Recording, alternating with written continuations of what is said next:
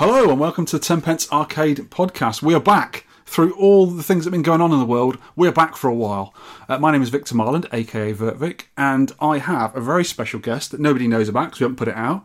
All the way from Kentucky, America, it is Whitney Roberts. Hello Whitney, how are you?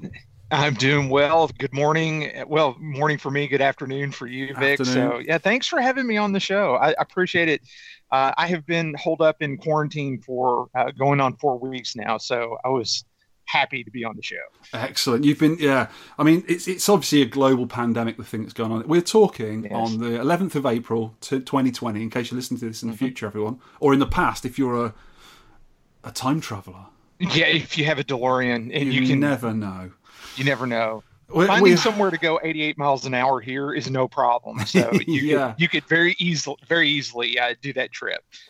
The weird thing is, we'll just get the pandemic stuff out of the way quickly first. The weird thing with me, and I was speaking to someone in Dubai the other day, a friend of mine who moved over there a little while ago to teach, and he was saying, how are you getting on over there in the UK? Because the UK has been hit pretty bad. It's probably one of the worst in Europe at the moment. And I said to him, the weird thing is, if I didn't listen to any media or watch the news or whatever, I would hardly recognise anything's going on. Because I've been going to work all throughout this. I haven't stopped work at all. For some very, very slim reason, we are known as key workers because we do one job at work, because I'm an engineer. We make some parts, some brass parts for oxygen filling bottles. So that's an essential part, apparently. But there's only one item we do. And we've also got an MOD, Ministry of Defence licence, because we do stuff for aircraft. So that's sort of deemed as, that kind of thing. I don't believe it myself. But so I've not been stopped going to work. I've not been at home, not been in quarantine. I've been very careful. But I've been wearing a mask at work for the past 2 or 3 weeks. I'm the only person there who does. Yeah. And the only thing you really notice, if you drop me in from outer space 3 weeks ago and said, what's going on? I would just say, it's very quiet in the mornings when I go to work, and there's nothing open. What's going on? I wouldn't realise. Certain things are not open. There's not many people on the streets. When you go for a walk with the dog, which we are allowed to do here for dogs exercise, you see more people out in dog parks and river walks and that stuff than you've ever seen, because I think it's the only place people can go at the moment because the big parks are shut off and everything, and they're going to the little parks. But other than that, I wouldn't have really noticed much has been going on. Been very careful, washing hands more often than normal. Been wearing my mask at work all the time. Been trying to keep myself away from people. So I have been doing my bit. I really have. I've not been ignoring it because I know, there's been like 900 to 1,000 people dying every day of it, and it's a terrible thing. But other than that, I wouldn't have noticed because it's not happened to me personally. I don't know anyone who's been properly ill in hospital.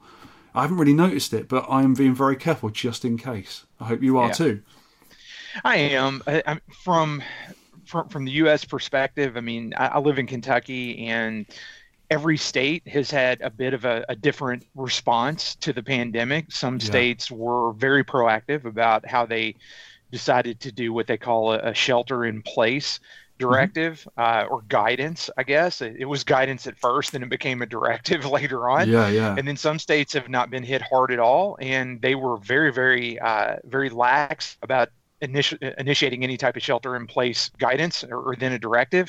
But right now, Vic, most if not all the U.S. here is under some type of shelter-in-place guidance, and that means essentially that unless you have critical trips to make for groceries, for food, or for medical attention, or you're going to any one of the businesses that have been deemed, I'll do air quotes around this, essential.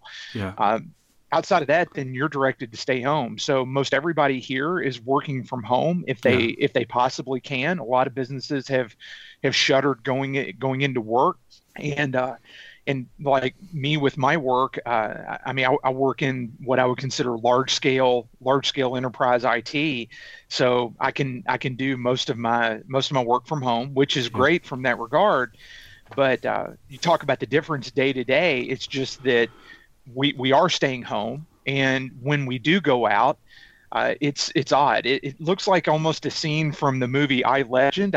With Will Smith. I don't know if you remember that movie where he was driving through the city in the lone Ford Mustang, and there's trees and bushes and stuff growing up through the pavement and everything like that, and you see what looks almost like don't know, tumbleweeds and stuff kind of rolling through the streets.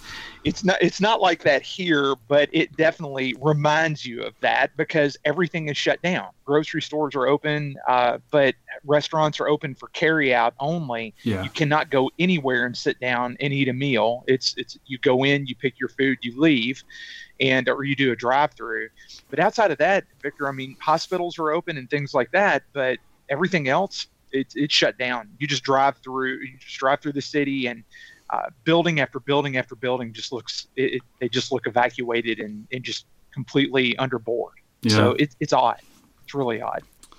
Now we've got all this sort of pandemic stuff out the way, and we're all inside, hopefully doing arcade chores and pinball chores, all that sort of stuff. If people don't listen to you on the Broken Token podcast with Brent Griffiths, my buddy Brent, yes, they should do, for goodness sake. And if they don't, please tell them what your podcast's about first. Okay, no, I appreciate that, Vic. So yeah, the Broken Token podcast. It's got a very long name. It's the formal name is the Broken Token Classic Arcade and Pinball Podcast, and that's a mouthful. So we just call it the Broken Token Podcast.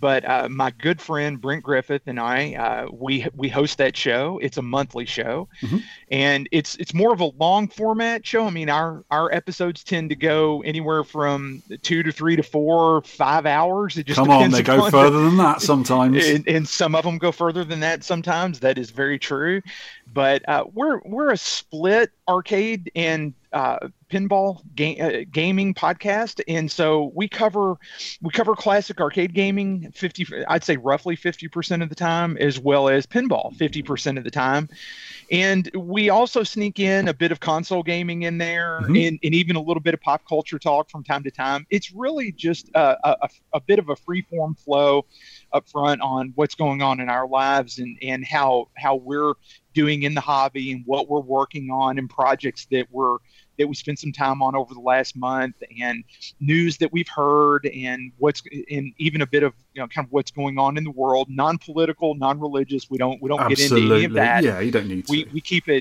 the show all completely family friendly, and we have been running for 8 years plus or minus. So it's right at that. We just released our 88th episode a little over a month ago. And we've got a couple of more pre-recorded shows coming up, but the pandemic has definitely put a bit of a kink into our release schedule because we like to record in person. And so Brent and I will meet, and we record in his basement, and we'll sit opposing each other so we can see each other and everything like that. Because we only live about a half hour apart from each other, so it's really no problem for me to just hop in the vehicle and drive over to his house, and then we set up shop and then record. It makes for a really organic, a good organic kind of feel. But so we cover off on some industry news and kind of what's happening, and then there's just banter, and we'll have interviews on, and we've interviewed folks from the pinball industry, the arcade gaming industry, as well as the console, the console industry as well. So we kind of run the gamut, but it is mostly focused on classic arcade gaming and pinball. Yeah, well, I've noticed a lot lately, because I do listen to your podcast every month, and I've noticed lately that you do focus a lot on pinball. But the thing with pinball is there's a lot more going on with pinball, because Stern, obviously, and there's a few other smaller companies, are still releasing pinballs like almost every 6 months nowadays. If they've got loads out, and they're still going strong. So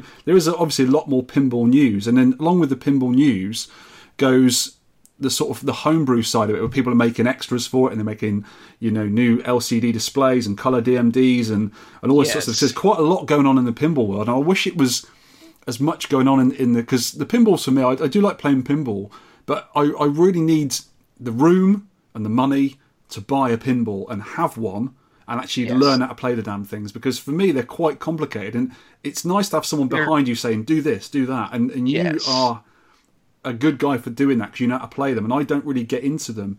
And then again, if someone said to me, here's £8,000, there's a little room on the edge of your house I'm going to build for you, buy a pinball, I would probably buy 3 arcade machines, because I'm like that. Vic, I'll tell you, I completely understand it. So let me kind of peel that back, because you hit on 3 very, very valid topics. So number one, you're right. We have gravitated a bit more towards pinball in the recent, I'd say, year and a half or so. Yeah. And the reason for that is both Brent and I love pinball. I mean, there's no shame about it or no secret about it. We absolutely love it. We both do have several pinball machines at our house. And so, Vic, I guess point number two is that, I mean, our houses are big enough, fortunately, that we have a dedicated games rooms, and so we can set up some tables in there. And you're right, they're expensive. There's no ifs, ands, or buts about it. If you're wanting to own modern pinball machines, it is a financial commitment. It just is. Yeah. But the great thing about it is they are so much fun to play. They are so complex. They are very deep. And the good thing about it is that you can play and play and play. No game's ever the same. There's a bit of randomness to it, but there's a significant amount of skill to it as well. Yeah. And I've just found that over time, I just really enjoy playing pinball, and my family likes to play it as well. Yeah. Arcade gaming, as much as I absolutely love it and it is endearing to me, it's a bit more of a one-on-one experience, and walk up to a cabinet and play it and it's great, but it's not one of those types of I guess activities where my family will gather around an arcade cabinet and watch me play. My daughter and I, or my wife and I, will take turns. But pinball just has that approachability to it where we can all stand around the table and everybody kind of cheers each other on, and it's a bit of I'll use the term a hoop and a holler, so to speak. So there's the first one. Yeah, there's the first one. But it's one of those scenarios where everybody just really gets into the interactivity of it. So, and the other part of it is, you're right, the industry is it's seen a bit of a resurgence, and there is so much going on in pinball. Stern is one of those that you mentioned, Jersey Jack Pinball, Chicago Gaming, in others, Spooky Pinball and others that are really leading the charge in keeping that side of the gaming industry thriving. And on the arcade side, I hate to say it, but it is a bit of a closed bubble, so to speak, because outside of some mods and outside of the folks that are doing work on free play kits or high score kits or mods to cabinets, there's just not an industry right now that is moving the arcade scene, quote unquote, forward. Yeah. So we kind of battle that on our show, so to speak. But make no love, I mean, we're as much arcade as anything. So yeah, because I think the arcade side, you get people like the Sky Cursor team who made a machine, and you got the Killer Queen machine, and there's a few others come out recently, but it's very few and far between over the past 10 years. With pinball, it's just gone crazy. I mean, you did have Highway Pinball a little while ago until they went under. They were doing some nice machines. I saw some of those in the UK. And yeah, I mean, there's a lot to do with pinball. And when you buy the pinball, if you're a tinkerer like we are, there's so many mods you can buy from as well. You can buy. Oh, it's unbelievable. Yeah, it's just crazy. You can spend $1,000 on just mods for it on top of the thing you've already bought. So it's a tinkerer's delight. And that's just for one machine. Yeah, and that's just for one game. Yeah, yes. It's good. Yeah. Now, I'll say this, though. It's one of those scenarios where I have found it to be the perfect complement to the arcade and in the console gaming.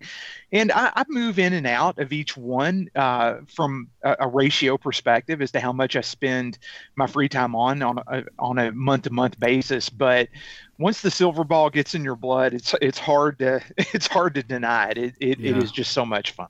Yeah. I've spoken to people who've gone into pinball and dipped their toe in, and then it's all or nothing, and they're just getting rid of stuff and trying to get more machines in, and they're playing different ones, but they're obviously a lot bigger as well, so you do need room. Yes. And what I'd say to everyone when we speak about pinball is what a lot of people do. It's like having an expensive car. You'll buy one pinball perhaps, and you'll play it to death. You'll learn everything about it, you'll do everything you want to do with it, and then go, I want another one. So they'll sell it for the same money usually, or more, because they don't usually go down in price that much, and get another one, and they'll swap and change them between the two or whatever. But yeah, it's there's a few pinballs I do like, and as you say, my wife as well loves playing pinball. So when we go out to some of those pinball, we just bat the ball around. We sort of work little things out together, and it is good to watch because it's such an open table. You can stand 10 people around and watch. But when you've got an arcade machine with a little 19-inch monitor, you can't get that many people around to watch. So it is. Yeah. I know what you mean. I think exactly what you're saying. It's true. Yeah, it's very family friendly when it comes to that. And what I have found, at least in my scenario, is the arcade and the pinball scene here in Kentucky. It's mostly centered around the bigger cities, Louisville and Lexington, Southern Indiana here. But what I find is that a lot of folks in the hobby locally, they've got games rooms in their house, and so they'll get 4 or 5 tables, whatever they can afford, whatever they buy, whatever they fix up or store themselves. It doesn't really matter how you do it, but ultimately, what it does is it builds a bit of a variety inside the games rooms inside the house. And especially for me and my family, I mean, we live in a very rural area, and so I don't really travel out to Louisville just for the sole purpose of playing pinball, because I've built up a nice little collection here at home, and I just thoroughly enjoy it that way. I mean, I've got enough games here that I'll probably never in my lifetime hit the depth and run each one of my pinball games completely to the end. It's great. So it's great. So I every time I approach them, it's almost like they're new again, because it's not that I'm a bad player, but I'm certainly not the player at a level that would just run an entire game all the way through. Yeah. Just much like you, I just enjoy batting it around and learning the rules and having a go at it. That's just the funnest thing about it. And then I turn around and I play the arcade game on the other side of the room. It works out. Well, I'm so glad you said that, because the next thing I was going to ask you is, in your games room, because I've been to your house and you live in quite a good area. It's a big house and you've got extra storage on the back, which I never even saw. But your actual games room, can you tell us what's in your game room at the moment? Not in the storage, because I know you've got loads of stuff in the storage that you haven't even got to yet. I do have a load of stuff in the storage. Yeah, so right now in the games room, I've got... on the arcade side, I've got a Nintendo row, so to speak, because that's just where my passion is on the arcade side. Donkey Kong Jr., Donkey Kong 3. I've got Mario Brothers. That's in a standard cabinet, not a wide body cabinet. Yeah. A Popeye, and then of course I have my Sky Skipper. Oh yes. And and then I've got a Punch Out. And let's see, real quick, I've got an Upright Rally X. A Mad Planets, and a Gyrus. And then I've got my Zookeeper, which has been in a state of restore for years now. But I was going to ask you about that. Yeah, maybe quarantine's a good opportunity for me to log some time on it. Absolutely. But the Zookeeper's back here in my workroom. I look at it every day, and it taunts me every day. But it will get done. And then I've got a sit down pole position in the games room. I've got a upright food fight. Let's see, a Burger Time, Satan's Hollow, a Tron. Nice.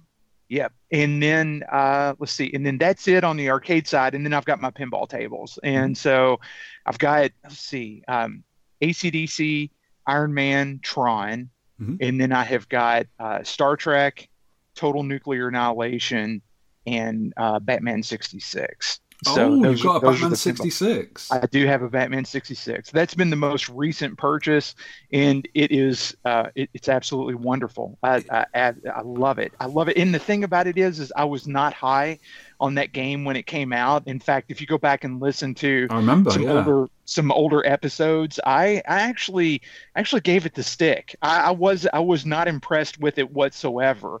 But over time and with code updates and everything, and me just playing it on location time and time again, it started to grow. It started to grow on me, and it's quickly become one of my favorites. And so I've had to eat a little crow on that, but that's fine. I mean, humble pie is the best tasting pie, so you have to be able to take your slice of it and go. But yeah, Batman 66. I've just really grown to love it as of late.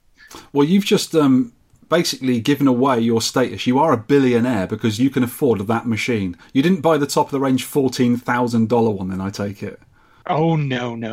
Because that is a very expensive one, isn't it? It can be. It can be. It is. Yeah. The Super LE was extremely expensive. No, when I buy a pinball machine, I tend to buy them at the end of their run, because at that point Stern typically has a lot of the production issues worked out, and they'll have the latest hardware improvements in them and everything like that. So my Batman 66 is what they call a Catwoman edition, which was the last of the run that Stern did on that particular title.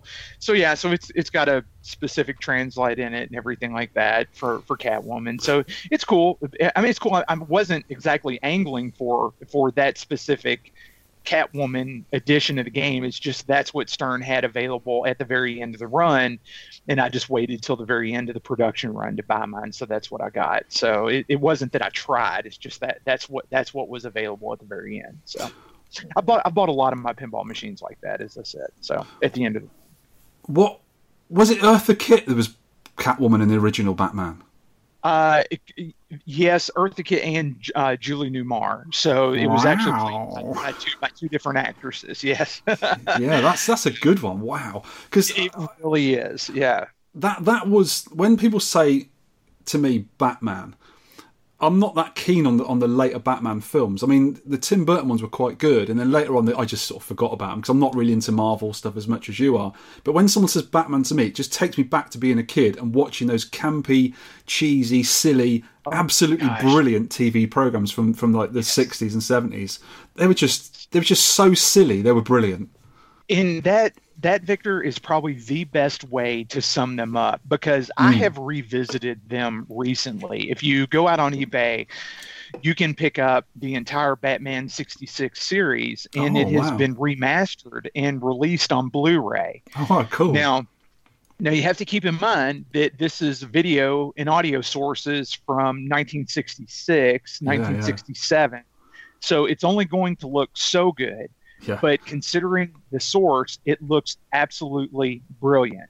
And to go back and watch them again, yes, they're very campy. Yes, they're very tongue-in-cheek. And yes, you can see production foibles. You can see slips in the sets. You can see just how certain things that you thought looked amazing are actually made out of cardboard and everything like that. But it doesn't take away from just the sheer I would say joy that it brings in watching it, and just the charm that it really has.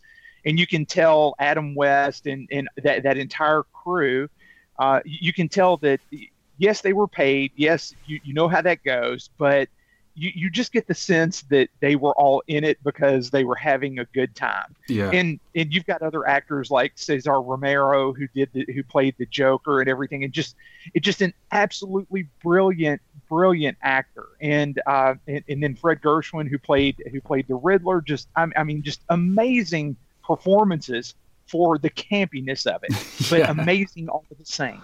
Yeah. The thing that struck me, and even when you see stills of it nowadays, and it probably helps with the Blu-ray reproduction of it, is how colourful the sets were. I mean, the Joker had bright green hair and purple costumes, all this sort of stuff. Purple costume, and it just really sort of pops. And I imagine what they've done with that is just get the colours right in it. And I think I might have to buy that now, because I think Tori and I would quite like that, because she's quite a bit younger than me. She's like nearly 11 years younger than me, and she probably didn't get the Batman 66 experience as a kid. I mean, I did, obviously, on reruns, because I was born in 73. That's how I saw it in reruns as well. Yeah. So I might have to get that. That just sounds interesting. It is so when they're climbing up the side of a building, it's obviously they're just with a rope on the. They just turned the camera 90 degrees. It's brilliant. It's a taunt rope with the camera turned on its side. Yet they're able to make it look like that. And I swear to you, as a kid watching it, I really thought that they were in mortal danger, because they were always climbing up the. They were always climbing up the side of a building. But now you watch it and you can tell that they're not straining. Yeah. They don't have the ropes like wrapped around their hands in 3 or 4 loops or anything. And you can tell that they're totally phoning that whole experience in, but it works. It works all the same. And the fight scenes as well, with the comic book kapows. I think that was, for back then as well, that was great effects. And it works because they're basically putting a comic book on the screen, and that's what I like about when they do it right with comic books.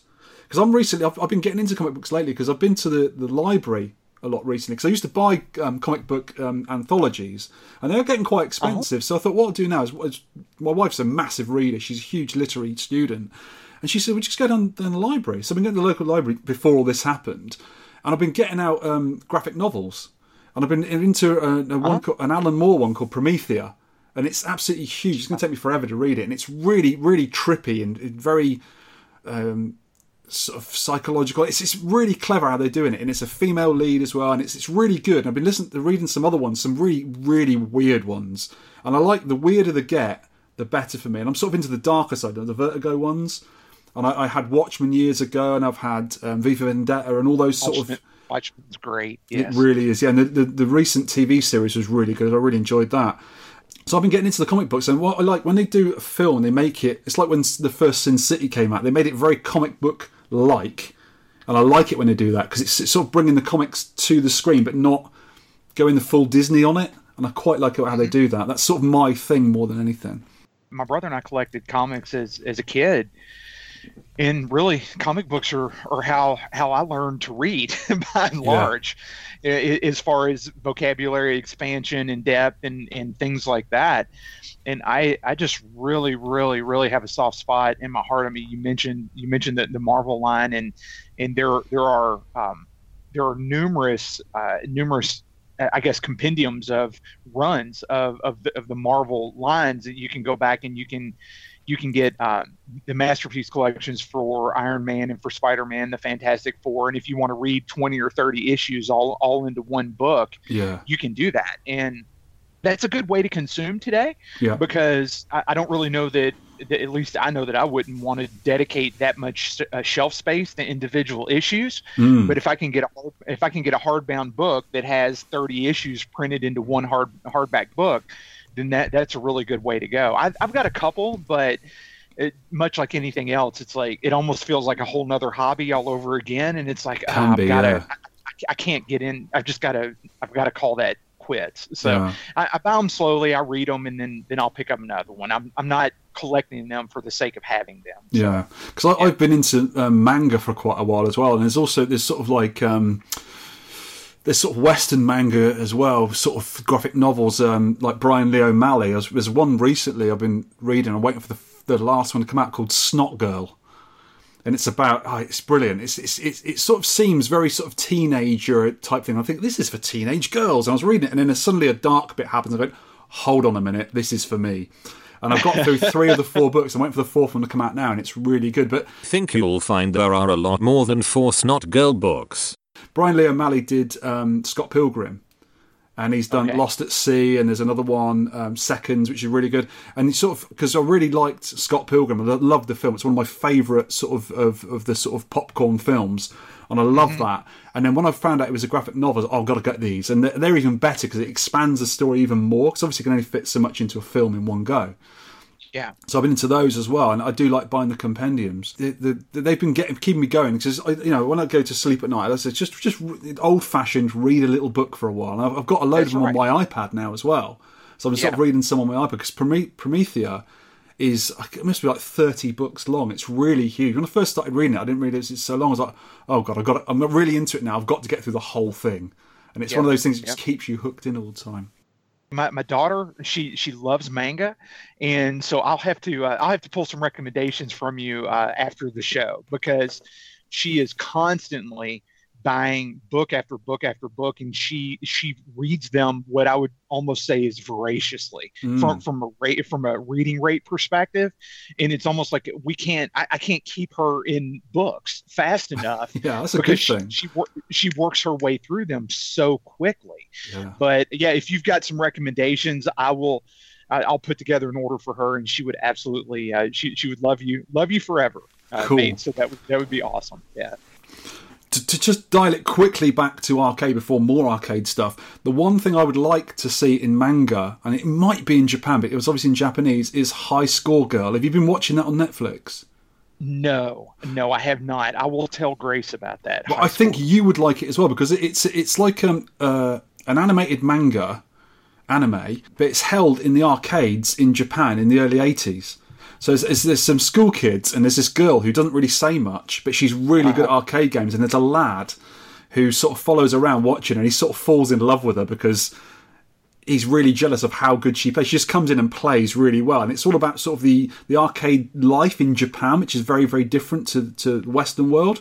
And I love it. And they've just brought out the second series. And I'm going to get into that probably tonight, actually. But that will be good in a comic book as well, because they do go into real depth about some of the games, because they'll do a game and they'll tell you about the game, like they did Splatterhouse and like the first Street Fighter, and they've done some really good research into it. And I mean, it's really accurate research as well. And they show you sort of like the life in the early 80s in Japan, which we know nothing about how kids used to play on these little tiny wooden arcade cabinets outside grocery shops, and the game centres, which became like the Candy Cab arcades that we know of nowadays. And it's really good. I think you and Grace would love that. And it's a bit mad as well. Being Japanese, it's a bit mad as well, which I like. Good. I made a note of that, and I'll look that up with Grace. So she would thoroughly enjoy that, I'm sure. I reckon.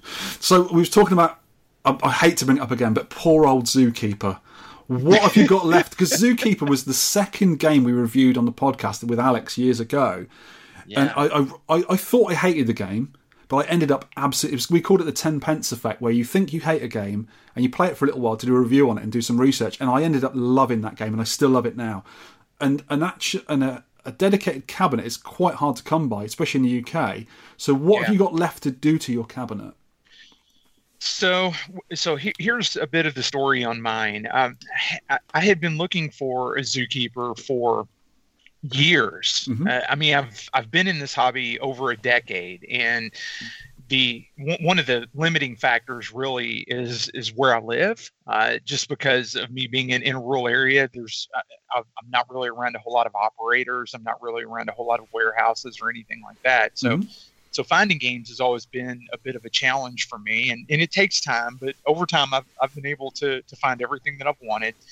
Zookeeper was actually found by a referral via a friend of mine, and was able to acquire it and get it. And it is an all original cabinet. And the interesting thing about it is 100% numbers matching.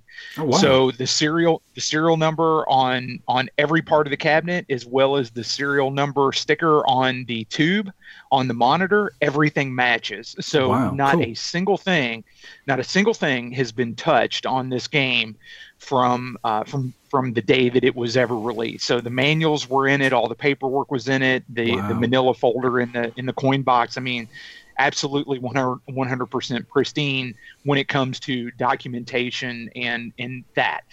But the game had been on location. It had a few nicks and cuts and bruises and everything like that, and it was extremely dirty. So what I started on was essentially disassembling the game, and typically what I do, and Vic, I'm no master woodworker or master cabinet restorer or anything like that. What I find joy in doing is repairing some of the nicks and the cuts, putting on new artwork if new artwork is needed. And I mean, I can do the cabinet work. It's no problem. I've done it before on numerous occasions. It's just as the years have wore on, I've just kind of lost interest in it due to the time commitment that it takes. But ultimately, it just needed a real good cleanup and some paint repair in a few places and things like that. But ultimately, new control panel overlay, rebuild the controls on the control panel, and things like that. But what I ran into is that about halfway through the project, I ran into, whether it be busy periods at work or whether it be home repairs or things that would happen. And it just seems like I have always had something sitting in front of me that does not allow me to get back to the dedicated time to work on the Zookeeper. Yeah, I understand that. Now it absolutely slays my soul, because it was one of my absolute favorite games growing up, because I did play that game back in the day. My brother and I spent hours playing that game at a small convenience market or a convenience grocery store, a very, very small grocery store.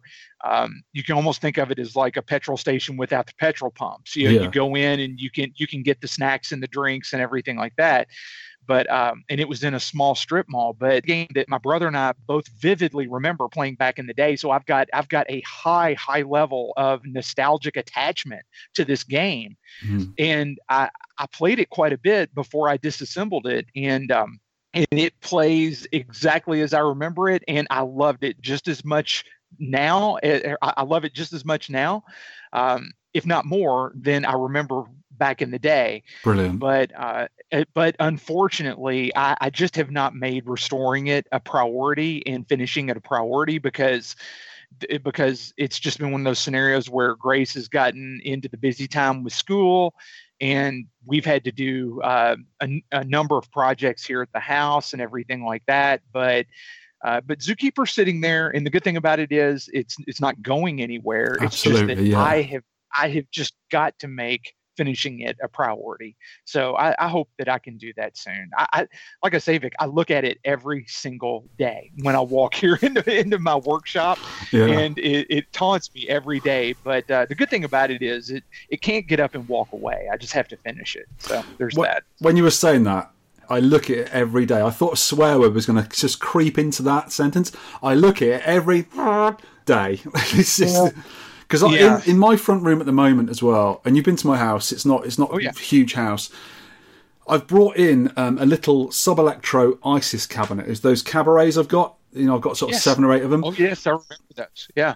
And I brought it in for the prime reason of giving myself a little room in my garage space, which is my arcade. And I thought, right, I'll bring it in here and I'll work on it because I'm going to make it a dedicated Mr. Driller.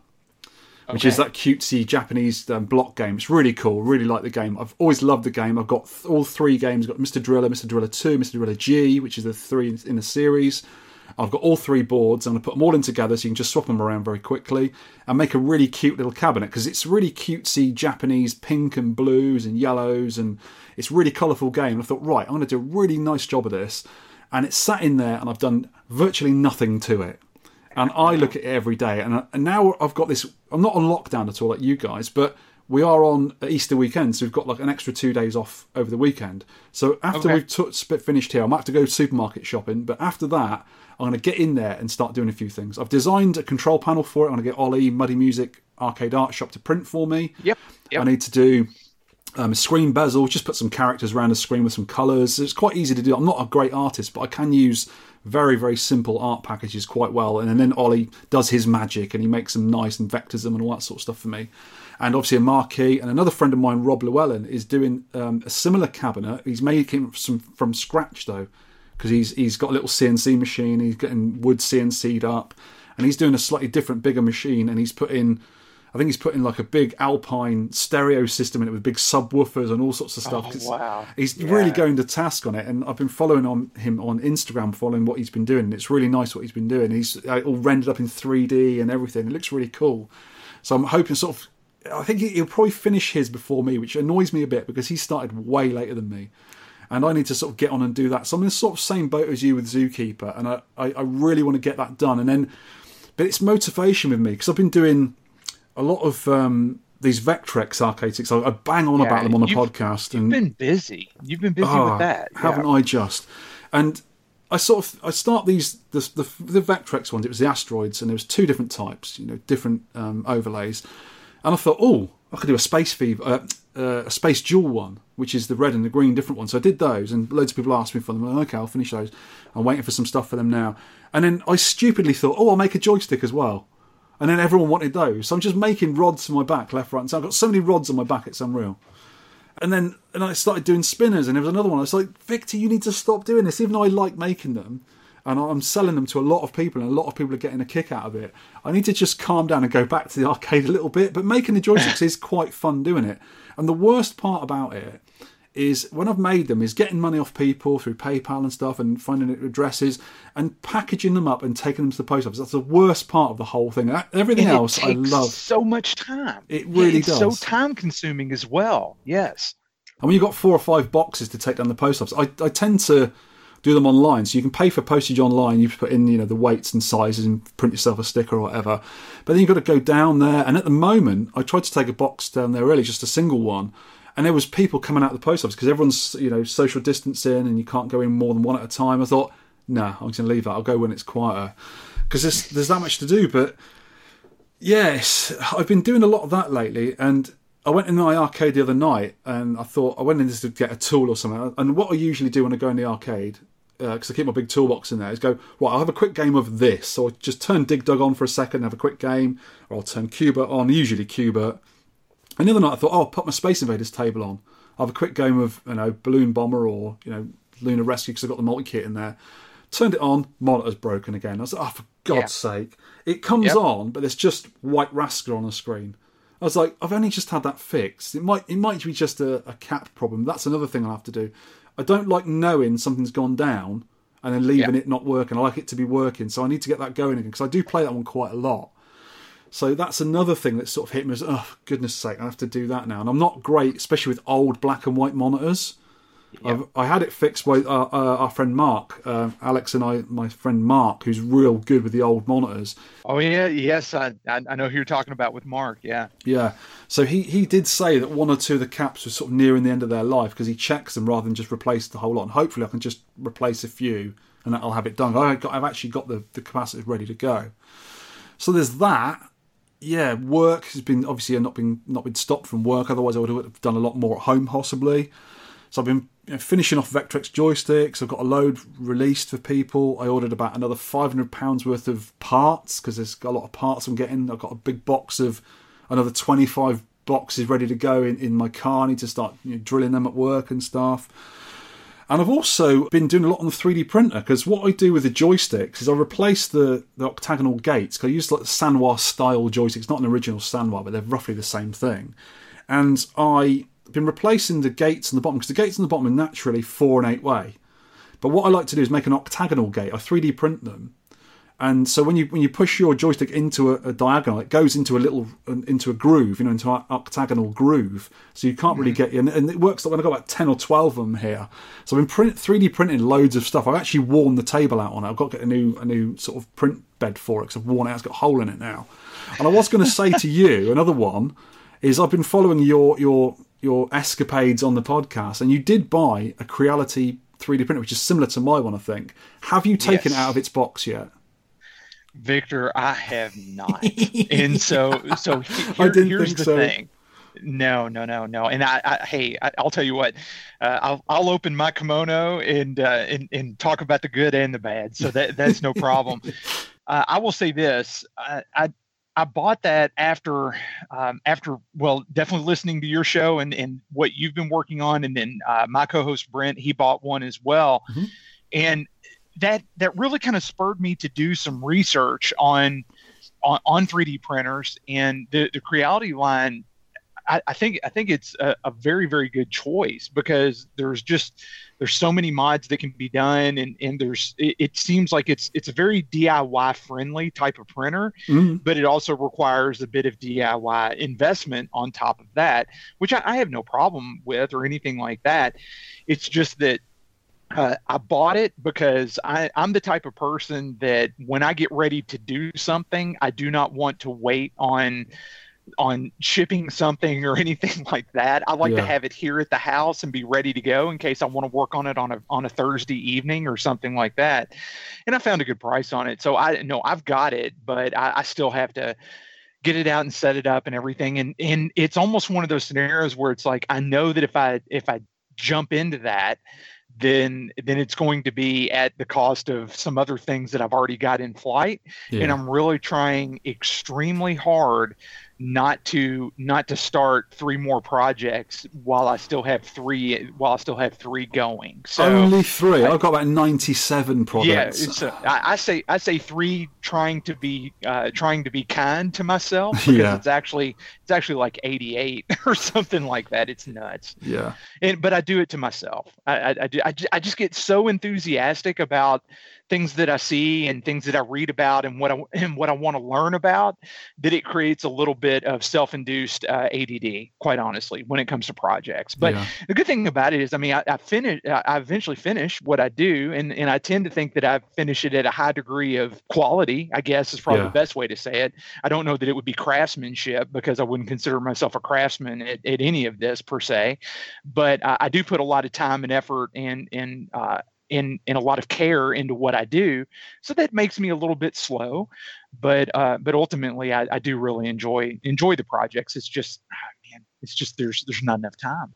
Point in case is the Sky Skipper you and Alex did. You did an absolutely fantastic job on that, and that is finished, done, and it goes to shows and it's shown off, which is lovely. Same with Alex's one as well.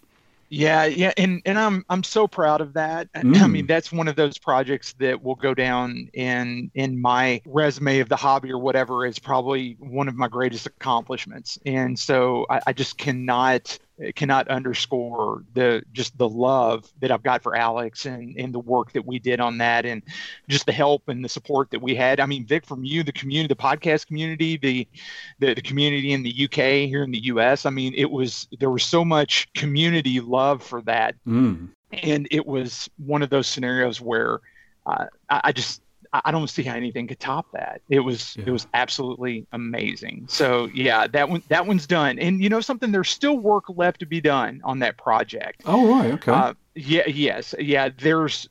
There's a lot of research and documentation that work that I've been doing just since we've done the reveals, and some that I still need to get up on the Skyskipper Project website. And it's cool. Just Skyskipperproject.com.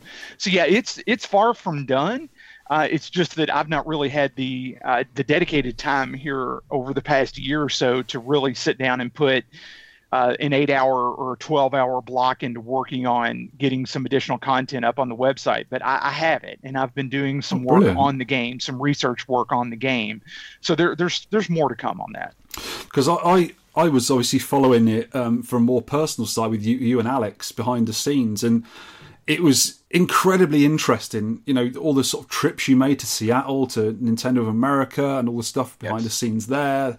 And it was one of those things, it was like nobody really knew what was going on with it. And it was this funny little game that never really happened. And then there was just a whole host of things that went on with it. And it was great. And I really enjoyed it. And it's also put me onto another company, Universal. I've been on a Universal fans Facebook page as well. I'm not sure if you're on it, but it's worthwhile doing. And there was a lot of Universal stuff that never came out in Japan and obviously in America. And there's some games that people have been finding out in the wild that were never sort of released. And hopefully someone will do a Sky Skipper, inverted commas, project on that. There's one called, I think, Mr. Shotgun or something. It was Mr. Gunman. Mrs. Dynamite. And there's a load of Universal games that never saw the light of day in the West. Whether they came out in Japan or not, I don't know. But that is a really interesting site as well. Hopefully people, they have got hold of some of these boards, and I'm not sure if they're going to be translating them to MAME. Hopefully they will, because I want to play them. They look really good, some of them. And I particularly like the early Universal games, like Ladybug and the Mr. Do series, and some of the quirkier ones like the Cosmic Avenger and Cosmic Alien and those kind of games, and Space Planet. I love the older Universal games. And it sort of reminded me of your quest for the Sky Skipper and what Ikegami did, because Ikegami were doing games not just for Nintendo as well, and you probably know a lot more about Ikegami than I do, and their early games really appealed to me as well, because they were quite simple games, like Space Invaders games and all that sort of stuff, and I love those games. It's sort of like Space Launcher. It's one of my favourite Nintendo games. I love that game. It's so good. Space Launcher's brilliant. There's no doubt about it. I really wasn't that exposed to that particular game until, I would say, really until we got onto the Sky Skipper project, and then I started doing a lot more research on Ikegami, and then Alex exposed me to some of the games, and then you go back and you play through the catalog and everything like that, and it's just absolutely amazing how good some of the games are. Some of them are definite copies of some of the Taito releases and some of the early arcade releases here in the States. Yeah. But they have their own charm to them. And Victor, so many of them we never saw in the arcades here. Okay, Space Launcher, Space Fever. Yeah. All of those. I'll just put quotes around it and just say all of those. All of that generation of games just never really made it to wide release here. So I never saw them in cabinets, never saw a radar scope here in the US in a cabinet back in the day. Now, of course, you see them at shows now and everything from time to time, but still don't even really see them that often. No. But I would say almost anything before radar scope, for all the arcades that I visited back in the day, and I did visit a few after I made it into college and would go on some road trips with friends and stuff like that. But by that point, the arcades were in their decline. So I just never saw those titles. So I had to go back and pick them up via MAME and then do some documentation and research on them and everything. But yeah, I found the group that you're talking about. It's called Universal Arcade Fans, yes. UAF. Yeah. So I just joined up, but you're right. I hope that projects like Sky Skipper can continue to be done so that we can get some light shed on some of these lesser known but certainly worthy arcade titles. Because you go back and you play Sky Skipper today, and so many people are playing it for what I consider recently the first time, and you do see that it is a quirky game, and it is a game that doesn't feel exactly finished, but the game stands on its own for what it is, and you do develop a sense of nostalgia, recent nostalgia for it, because it does take you back to the days when Donkey Kong was new and Junior was new and things like that. The sprites, the graphics, the sounds, just the motion. It's the new old is what it is, and it helps to bring that feeling back. I mean, I know it does for me. I have more appreciation for Junior and Donkey Kong and DK3 and everything after doing all the work on Sky Skipper, because it has forced me to relook at those games through a renewed lens, so to speak. And I do hope that can continue to happen, because it needs to happen, because there's so much of this industry's history that is just, I mean, it's just fading away day by day. Yeah, and especially with the Japanese stuff as well, because it was quite a closed-off area all those years ago. You know, people weren't just flying to Japan to go to arcades. It was an unheard-of thing for us as kids. That's right. You know, there's no way we as a kid would have gone to Tokyo and gone to an arcade back in 1985. It just wouldn't happen unless your dad was working there or something like that, or your mum was working there. I don't know. And also with the Ikegami games, I got a feeling they made some games for Sega as well, and they were just like a sort of subcontractor who made these games, and they were absolutely brilliant. And nobody knows who made them. Who were the unsung heroes of Ikegami who made these games for Nintendo? Yeah, I mean, it's like who were the developers? Who were the designers? Who were the people that did the day-to-day assembly language programming for those games? How were they developed? What hardware did they use? Why do we see what we have in the sense of who at Ikegami thought that was the marketable game, and why would Nintendo pick that up, so to speak? So I mean, Ikegami is entire organization in this entire level of subculture almost within the arcade scene that flies completely under the radar, yet they had such a extremely strong influence in what we consider the golden age of arcades. They're literally one of the unsung heroes of the arcade culture. Yeah, and you don't even see Ikegami in the credits. It's just Nintendo, isn't it? That's exactly right. You will know as well as I do that Ikegami still exists now as a high-level monitor and I think photography company. They do sort of like security cameras and underwater things for all sort of visuals even nowadays. So yeah, they do.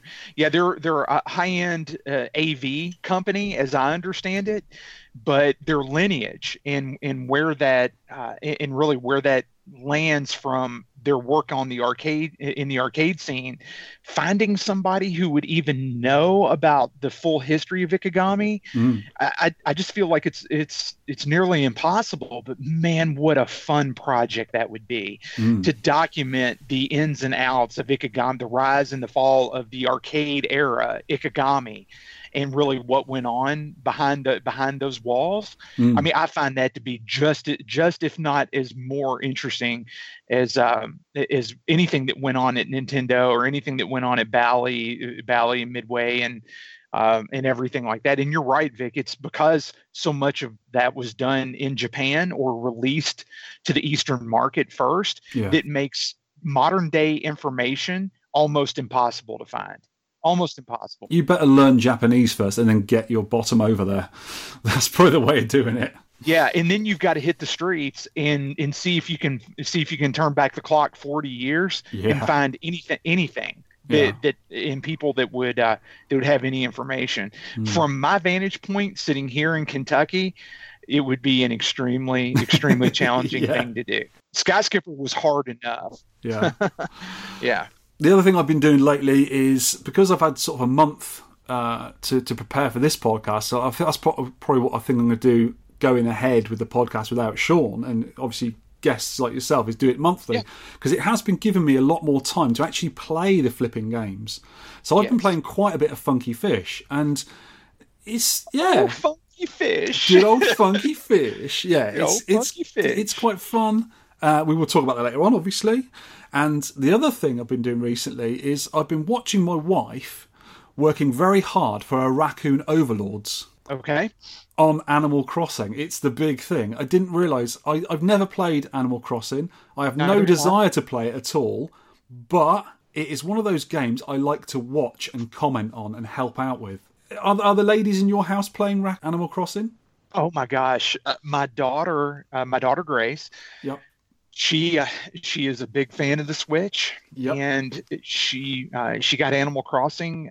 We pre-ordered it, and she got it on the day of release, and she has dug into it something serious. Yeah. And so yes, she is playing it, and my wife Jackie has expressed some interest in it. We'll see if I can get the two of them to sit down and give it a go, and actually dig into it. Jackie's not a big arcade or console player. She loves to play pinball, but she's not really a big video game person.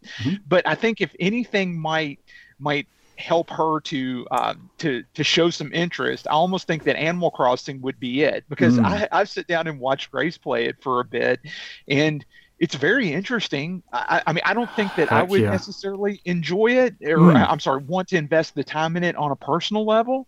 I mean, Breath of the Wild is definitely more my speed than Animal Crossing. Yeah. But Grace likes it. She likes it a lot. I was talking to my brother yesterday, and he was a Nintendo NES kid. I bought him his first NES because he's like 10 years younger than me as well. And we were talking about that, and I said, "Oh, do you know anything about Animal Crossing?" And he went, "No, what is it?" And I started explaining it to him, and then I went, "Hold on, back up. You need to know this first, and hold up, back up. You need to," because it's not a complicated game, but there is a lot to it. There is a heck of a lot to it. I mean, it's almost like an RPG grinding game. You go around, you find things, you sell things, you make things.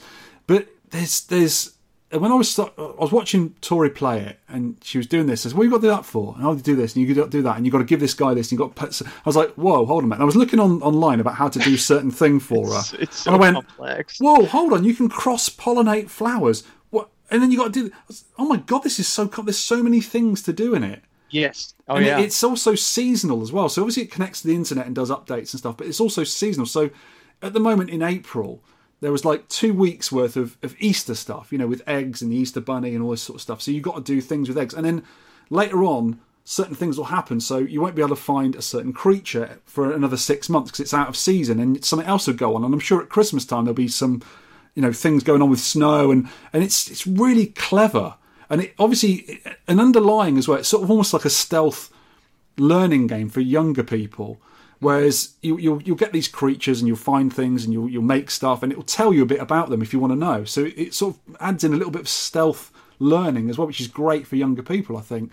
And I've got no desire to play it at all, but I love watching it and I love commenting and helping as well. And even when wife and I were talking out, we were walking the dog earlier, and we saw some wildlife. Have you got your net with you? Have you got your flimsy net to catch it and stuff like this? And she knew exactly what I was talking about. It's almost like a different language again. Yeah, it is. I mean, it's like, do you have your pole where you can hop over the stream and get to the other side of the stream? I've watched Grace do that. 10 times where she'll do her little pole vault maneuver across the stream over to the other side of the bank and everything. Yeah, it's interesting. I think Nintendo does a very, very good job of subvertly getting those types of education and those types of family-friendly messages in their games games, at least their first party games. So, yeah, I see what you're talking about there, and I think that Animal Crossing, for all the hype that it was, I can see why it lives up to the hype now. Yeah. I did not get it at all in just reading about what it is and how the game is played and the world that it's in. But then you see it executed, and they did a very good job at that. It almost seems like a game where you don't have to do anything.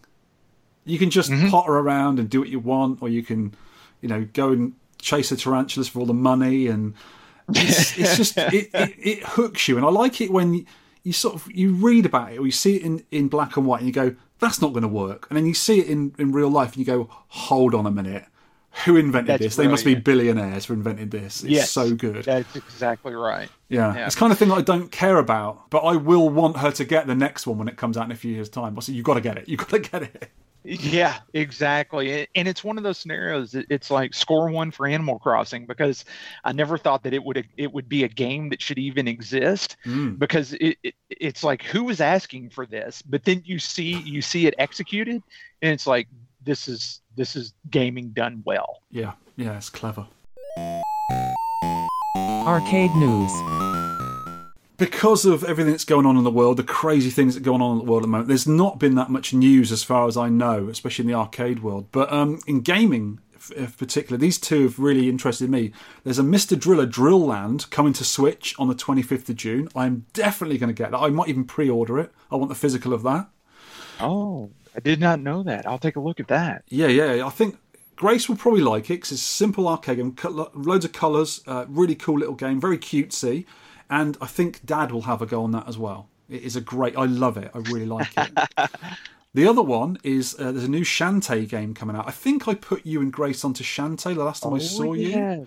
There's a new Shantae coming out. And it's on Switch, but it's also on the other modern consoles as well. And that is a game I really love. It's a really cutesy platform game. And it's got a lot to it. And it's absolutely amazing. I love it. It's one of my favourite games. The other thing that's been happening, this is not real news, but the 10 Pence virtual reality podcast. Did you read about that on Twitter?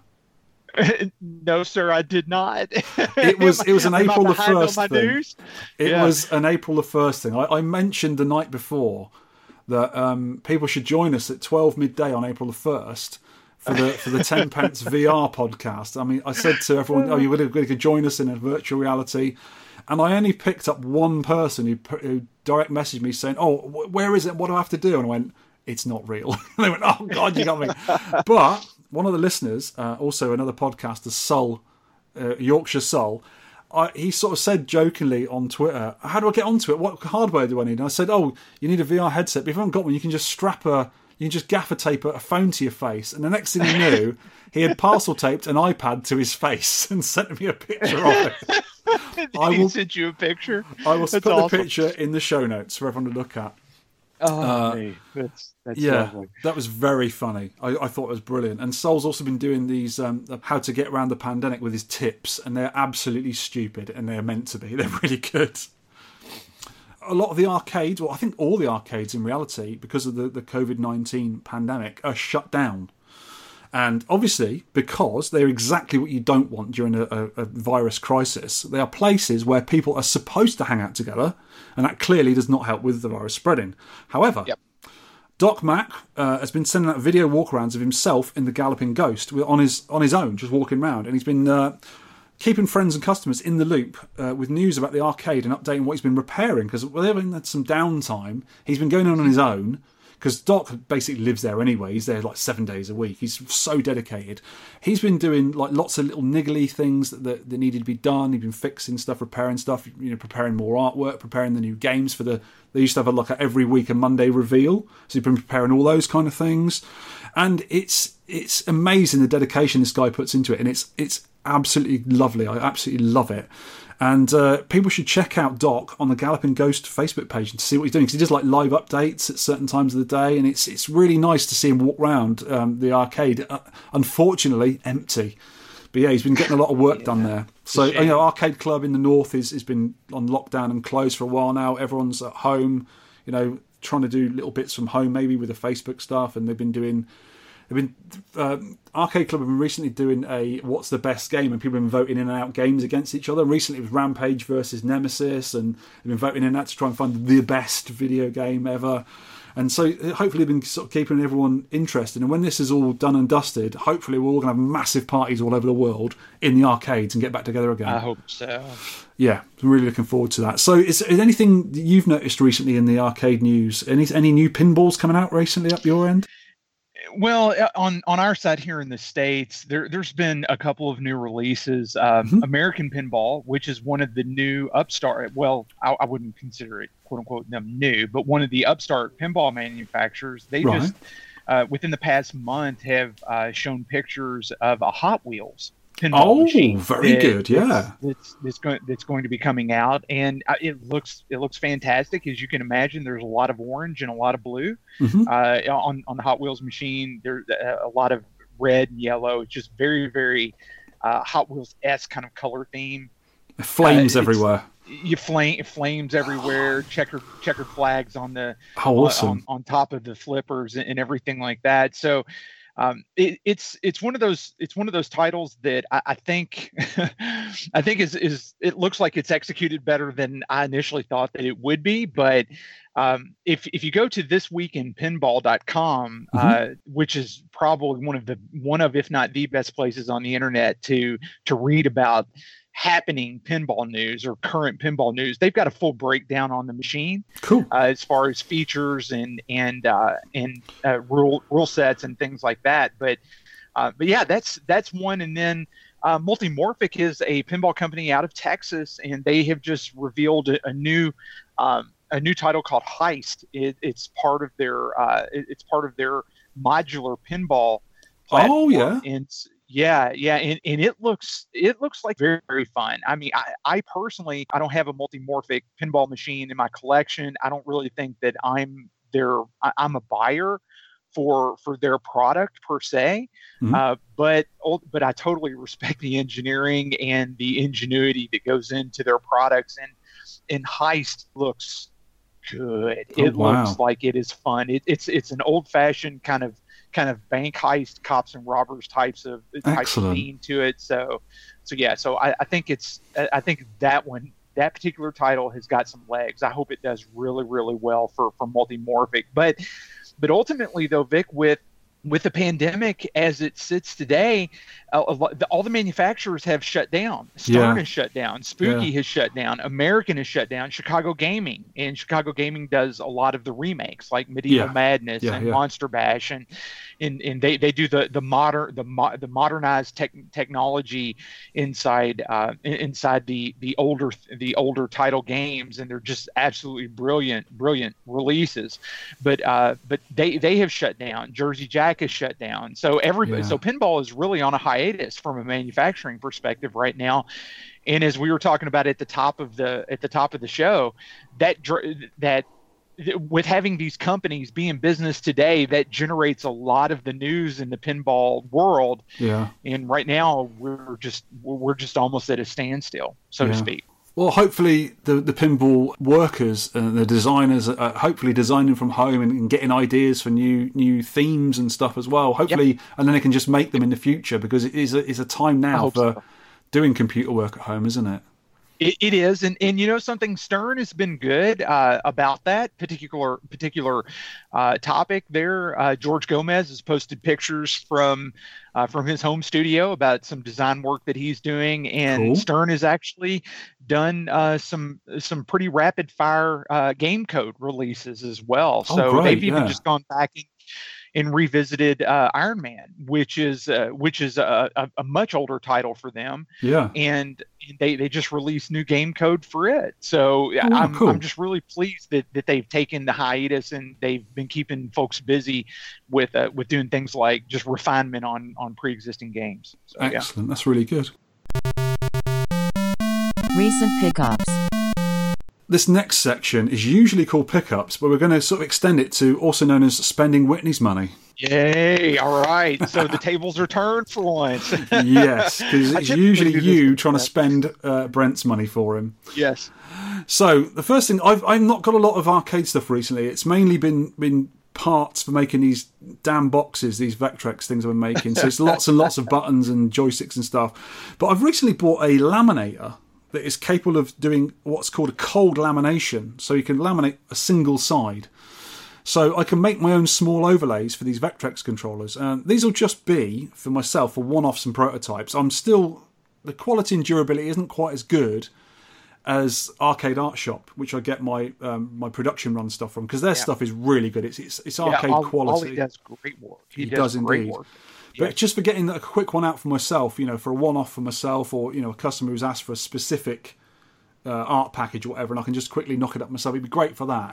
But I'm still waiting for some from laminating pouches to come in for that. So I haven't even used the machine yet. But it's a single-sided one. So when you get a sticky back vinyl to print onto with a inkjet printer, you then just laminate the one side and it sticks to it. I think it's just like a sticker, but I think the glue is activated with a slight bit of temperature. I'm not sure quite how it works, or it just rolls on without any air bubbles. It's that kind of thing. I'm really interested in getting in and using it, actually, to make some of these things up. They're quite handy. It's only an A4 size one. You can get an A3 sized one, and it will only do up to 125 micron pouches, and you can get up to 250 micron pouches, which is 0.25 of a millimetre. That's 1/4 of a millimetre thick, which is quite thick for something that to protect for what it. it is. Yeah. Yeah.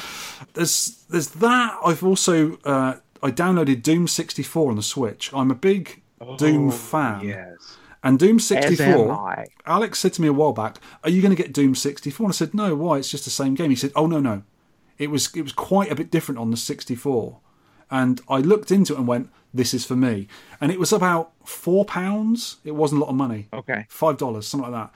And it's really good. I really like playing it. It's hard work on some of the levels.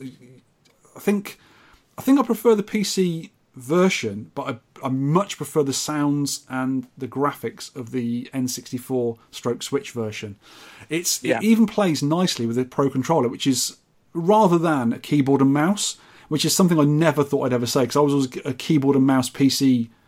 You and me both. Yeah, Quake and Doom are one of my favourite games back then. But that game, if you haven't got it already, Whitney, do yourself a favour and buy it. It's absolutely brilliant. I love it.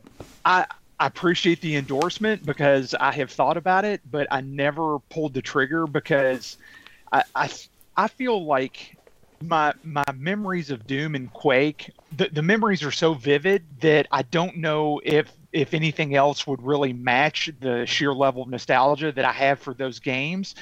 And I still have them for DOS and have got them and port them over from machine to machine as I go from time to time. Yeah. But I will give this a look, because this would probably be right up my alley, and I've heard nothing but good things about it. I've been getting right into it. There's one level, because they've sort of rejigged the levels quite a bit as well, so they're not the same as the original as far as I remember. And one level was more like a puzzle. You got to work out certain thing, and there's one bit I was just running around trying to find stuff. I went, I've got to look on a walkthrough. So I got my phone, I got a walkthrough. I went, oh, for goodness sake! And I think it's level 7. You need to use a walkthrough on that, because it's one of these really obscure things you would never think of doing.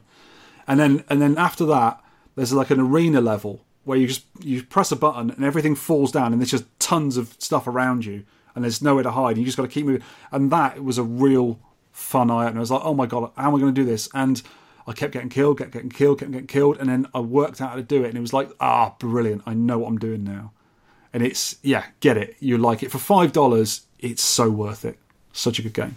The later games for the Doom and the Wolfensteins and the Quakes, the sort of super modern ones, I never played those, because they seemed too lifelike and too real. It just seemed like another third-person shooter to me, and I've never been into those. But the original chunky graphics 3D, I love those, and I still play them to this day. I even got versions that I compiled onto the Mac to play them on the Mac. But the modern ones, they're just, I don't like lifelike games. I like fantasy in a game. I like pixels, and I like bright colours, and silly things like that. So that's never really, the more modern ones have never really appealed to me. But this version, excellent. Go get it. Yes, I will do so. Thank you for the referral. I'll give it a look. Yeah. Speaking of Doom, I don't remember if I played Doom all the way through. I know I played Quake 1 and Quake 2 all the way to the end, right, because I think Quake came out fairly shortly after Doom, and Quake seemed to have the better the better ultimate play mechanics, and I kind of gravitated over to Quake more and just spent more time with Quake. But both of them are just brilliant, as well as Castle Wolfenstein. So I'll lump that in with a lot of them. Yeah. Listener feedback. So we got a bit of feedback. Geoslake, he says, so sorry for Sean's mum. There are such moments in life which make you think everything is meaningless, but what you do, guys, is important, because entertaining people is one of the most important things. It actually helps them get better when they're down, even if it's about video games or whatever the other nonsense. We love you. Thank you, Geoslake. Yes, that's so nice. And when I saw the news about Sean's mom, I just, my heart went out to him. So I can certainly appreciate that, where that feedback comes from. I certainly appreciate the sentiment and hope Sean's doing well. Him and his family are doing well. Yeah, we've got this next one here from Paul McCaskey. Victor and Garen, really enjoyed the latest 10 Pins podcast you guys did together. Thought it worked really well and hope there are many more episodes in the future. Well, so do I. Jason Barber, a.k.a. J-Ping, this is talking about Funky Fish. This is an oddball. It clearly inspired by Defender. At first, I thought it was Punky Pish, but after a few goes, it got a little better. I can't see me going back to it, though. Our listeners do have a lot of puns in them. They really do. Yes, and I love it, because puns are some of the greatest gifts to humanity. But I will have to agree with Jason. After playing Funky Fish, I don't really know that I'll revisit it either, Victor. But I know we'll save that for the game review itself. Oh yeah, it's coming. Yeah. Yep. So 20-5, Funky Fish summarized. First game, usually quite enjoyable. Always get to the same place on level 4 and die. Start second game, die early by some arguably glitchy feature where floaty, crappy things disappear randomly and reappear on top of me. Switch off cab, floaty things are wank. That is from our listener and personal friend of ours, Neil 20-5. Neil, wash your mouth out with soap, young man. You horrible person. Yes, and because I had to censor that one as I go. Yeah. So I was reading ahead while reading aloud, but I think Neil did summarize it pretty well. And this next one is from, oddly enough, an American friend of mine, Mark Singletary. Hi, Victor and Sean, out there in Arcade Club land. I thought I'd share some happy news, which seems hard to come by in 2020, isn't he right? You and the listeners will recall my tale of woe from last year. He called it Kong-ageddon, where I restored a Donkey Kong Jr. cab to almost new, foolishly left it out on a clear night, let it get rained on, and basically ruined it. And this is in Florida, which I don't believe they get a lot of rain anyway. Fast forward to a couple of months ago, and a buddy doing on a game get to Georgia to pick up a Joust Cabaret cabinet. He called me and said, check eBay quick, there's a guy with a rough Donkey Kong Jr. cabinet for $50. My friend had room to bring it back for me, so I bought it on the spot. It was rough, but much better than what I had to work with on the first cab. I've used some decent social distancing time to finish it up, and I'm really happy with it. I've included before and after pics, which he did, and they look lovely.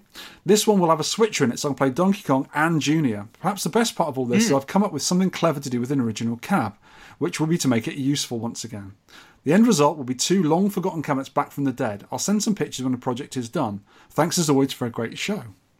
It's fantastic. I'd look forward to seeing those pics. I'm kind of curious as to how that actually turned out. So yeah, I'll pop them on the Nintendo webpage. cabs are great. They're great to restore, but man, they can be some work at the same time. Yeah, I had an orange peel one, which my Junior was an orange peel one, which was the chipboard rather than the ply.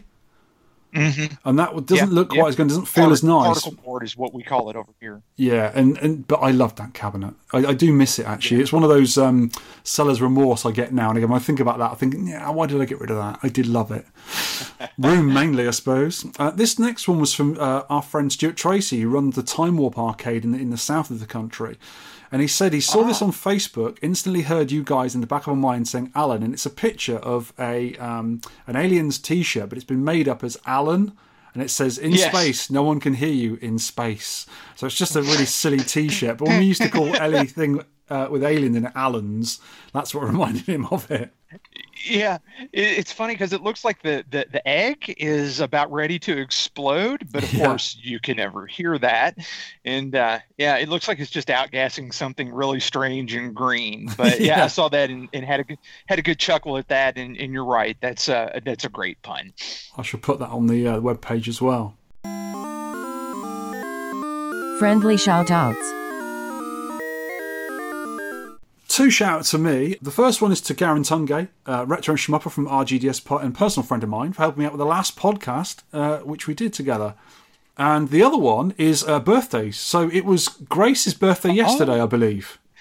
Oh, mate! It was day before yesterday, actually. But yes, it's Grace She shares the same birthday as Alex does, April 9th. That's right. Yeah. So shouts to Alex and also Davo. They got the same birthdays as well.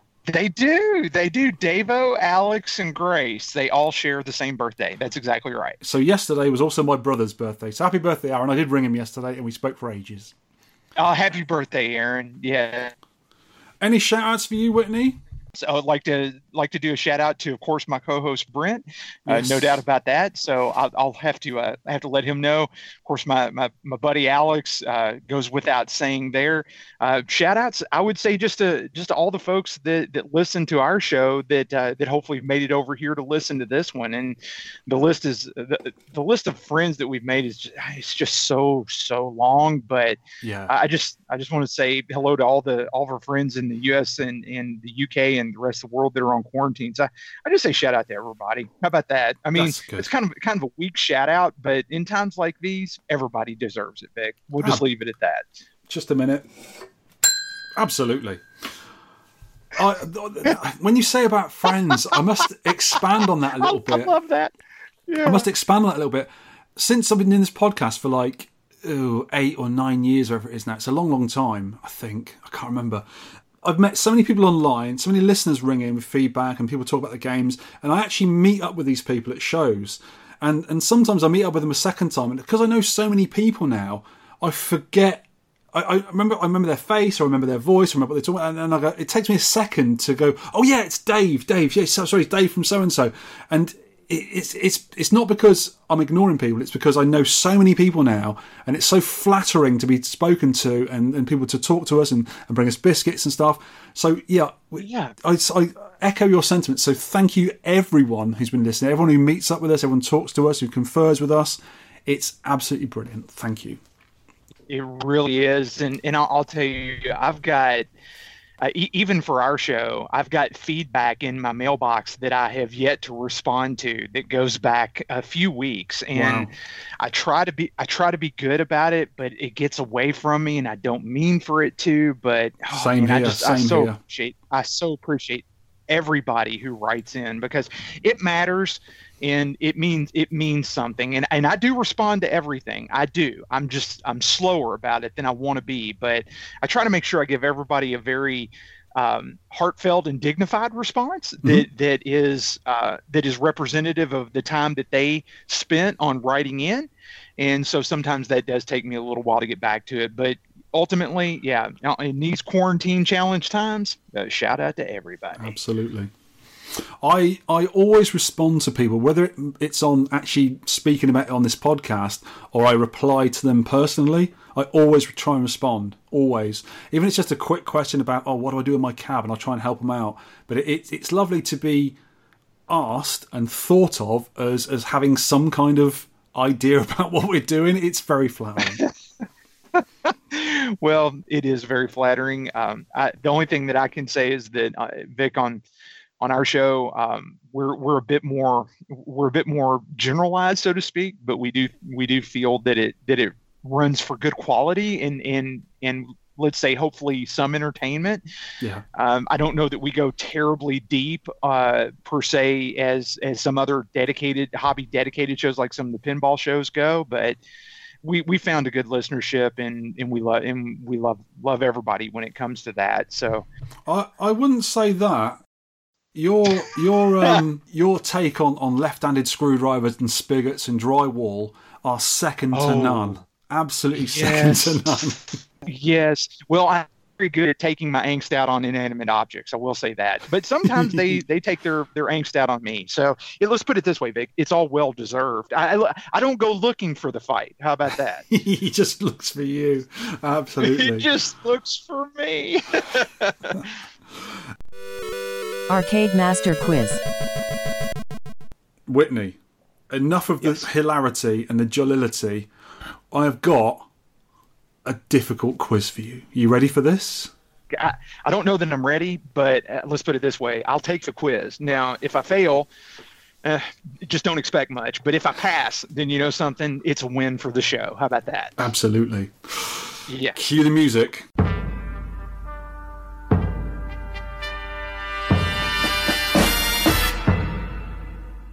Question 1. What hardware does Zookeeper run on? It is a combination of Z80s and other sound hardware that I would have to go look up. I don't. But what was the general name for the hardware that Zookeeper runs on? Oh, the general name of the hardware. Yeah. As far as like the PCB class and everything, I do not know, Victor. I've not looked into that. You long-eared galoot! It was Kix hardware, Taito Kix hardware. I'll give you a chance to get some bonus points. Thank you. Do you know another game or more that runs on the same hardware? The same Kix in the Zookeeper hardware? Yeah. I would say that it would likely be within the title line. I don't know if it would be something like Frontline or maybe Alpine Ski or Jungle Hunt or Jungle King, maybe something in that line, but I'm not sure. Well, you could have had Complex X, Cram, Space Dungeon, Kix 2, or Electric Yo-Yo. There wasn't that many on that hardware. No, I wouldn't. I would not have gotten any of those. Okay, right. Question 2. What is the main feature on World Cup 94 soccer pinball? What's the main feature of the table? Oh, the soccer ball. Yes, definitely. Question 3. Who made Mad Planets? Gottlieb. Easy. If you've got your own one, you should have known that. Question 4. Yeah, fair enough. What is the size of a standard Japanese joystick's ball top? You can answer this in imperial or metric. I don't mind. You be an American. Vic, I don't know. I would have to go back and look that one up. You long-eared galoot! And here's the thing. I don't want to use Google or You're not Bing allowed and to use cheat. Google. You're cheating, Get. You're not allowed to use Google. The size I'm not. is 35 millimeters. And for a bonus question, that's about 1.25 inches. A bonus question, what other sizes are available for ball top? I would say somewhere you've got to be in the low 38 to low 42 millimeters, somewhere around in there. I'm just going by what I remember seeing from like Mike's Arcade Shop website on like some of the Donkey Kong joystick ball tops like that. I'll give you a half a point for that. With the Japanese joysticks, you can actually buy 30mm and massive comedy 40mm joystick ball tops. Question 5, another pinball one for you. What was the first talking pinball? That would be Gorgar. Oh, well done, sir. That is correct. Yes. Question 6. What colour are the snow bees on the first level of Pengo? The snow bees on the first level of Pingo. Yeah. I don't play Pingo, so this is an outright guess. Light blue and white? You long-eared galoot! No, they're green. Are they green? Okay. Question 7. What was the first pinball to have a coin slot on it? Oh, gosh, Victor. It's going back a bit, this one. Yeah, I feel like that's got to be... Oh, my goodness. I don't know. You long-eared galoot! It's a game called Wiffle. Wiffle? Yeah. Interesting. I think it's from the 40s or the 50s. It's a really old one. Oh, goodness. Yeah, see, that to me almost feels like the Bagatelle era of types of games. So, Question 8. What game can you draw your name on the high score table? that would be Quantum. Yes, well done. Question 9. What pinball is the only one to have 6 separate player score displays? 6. 6 separate player score displays. It's the only game ever to have it. Don't know that one. The Not clue is in the name. I would have to guess something like $6 Million Man. Yeah, it was. It's $6 million. Sweet. I've only seen that one from time to time, and the six score displays never really stood out to me. So that one is better lucky than good. How about that? We'll qualify that. That's probably why they never really made any more with 6 displays. If you didn't even notice it, why would they bother? Yeah. Last question 10. What is the game Russian Attack best known as in the rest of the world? Because you would have known it as Russian Attack.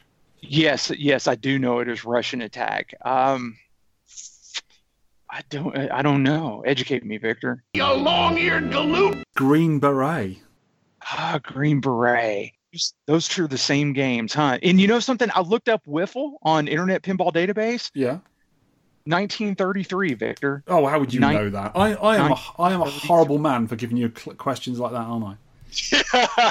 Well, it's one of those things where it's knowing all of that off the top of your head. That's a challenge. Yeah, definitely. I scored poorly.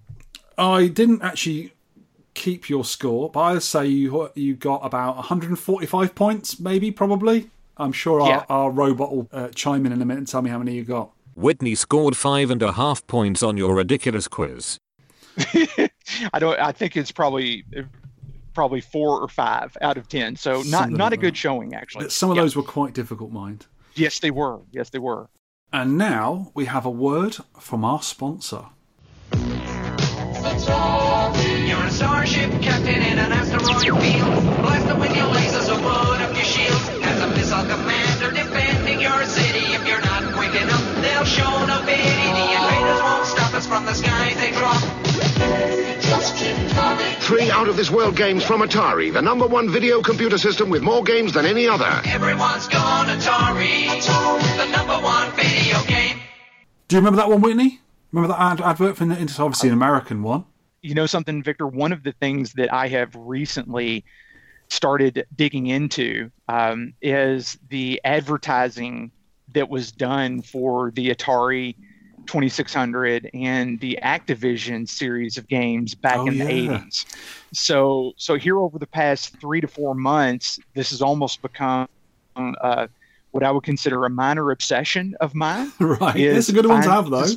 Yes, is finding these adverts and everything. Because you were quite a big Atari 2600 advocate. You're quite a collector of those, aren't you? Yes, sir, I am. I love that platform. That in the Activision games are something that I did in my youth and have a fondness for even to this day. We was talking about before we came on mic about the 2600, and for me, I was saying to you earlier that there is a handful of really good games on the 2600. You know, they still play well nowadays.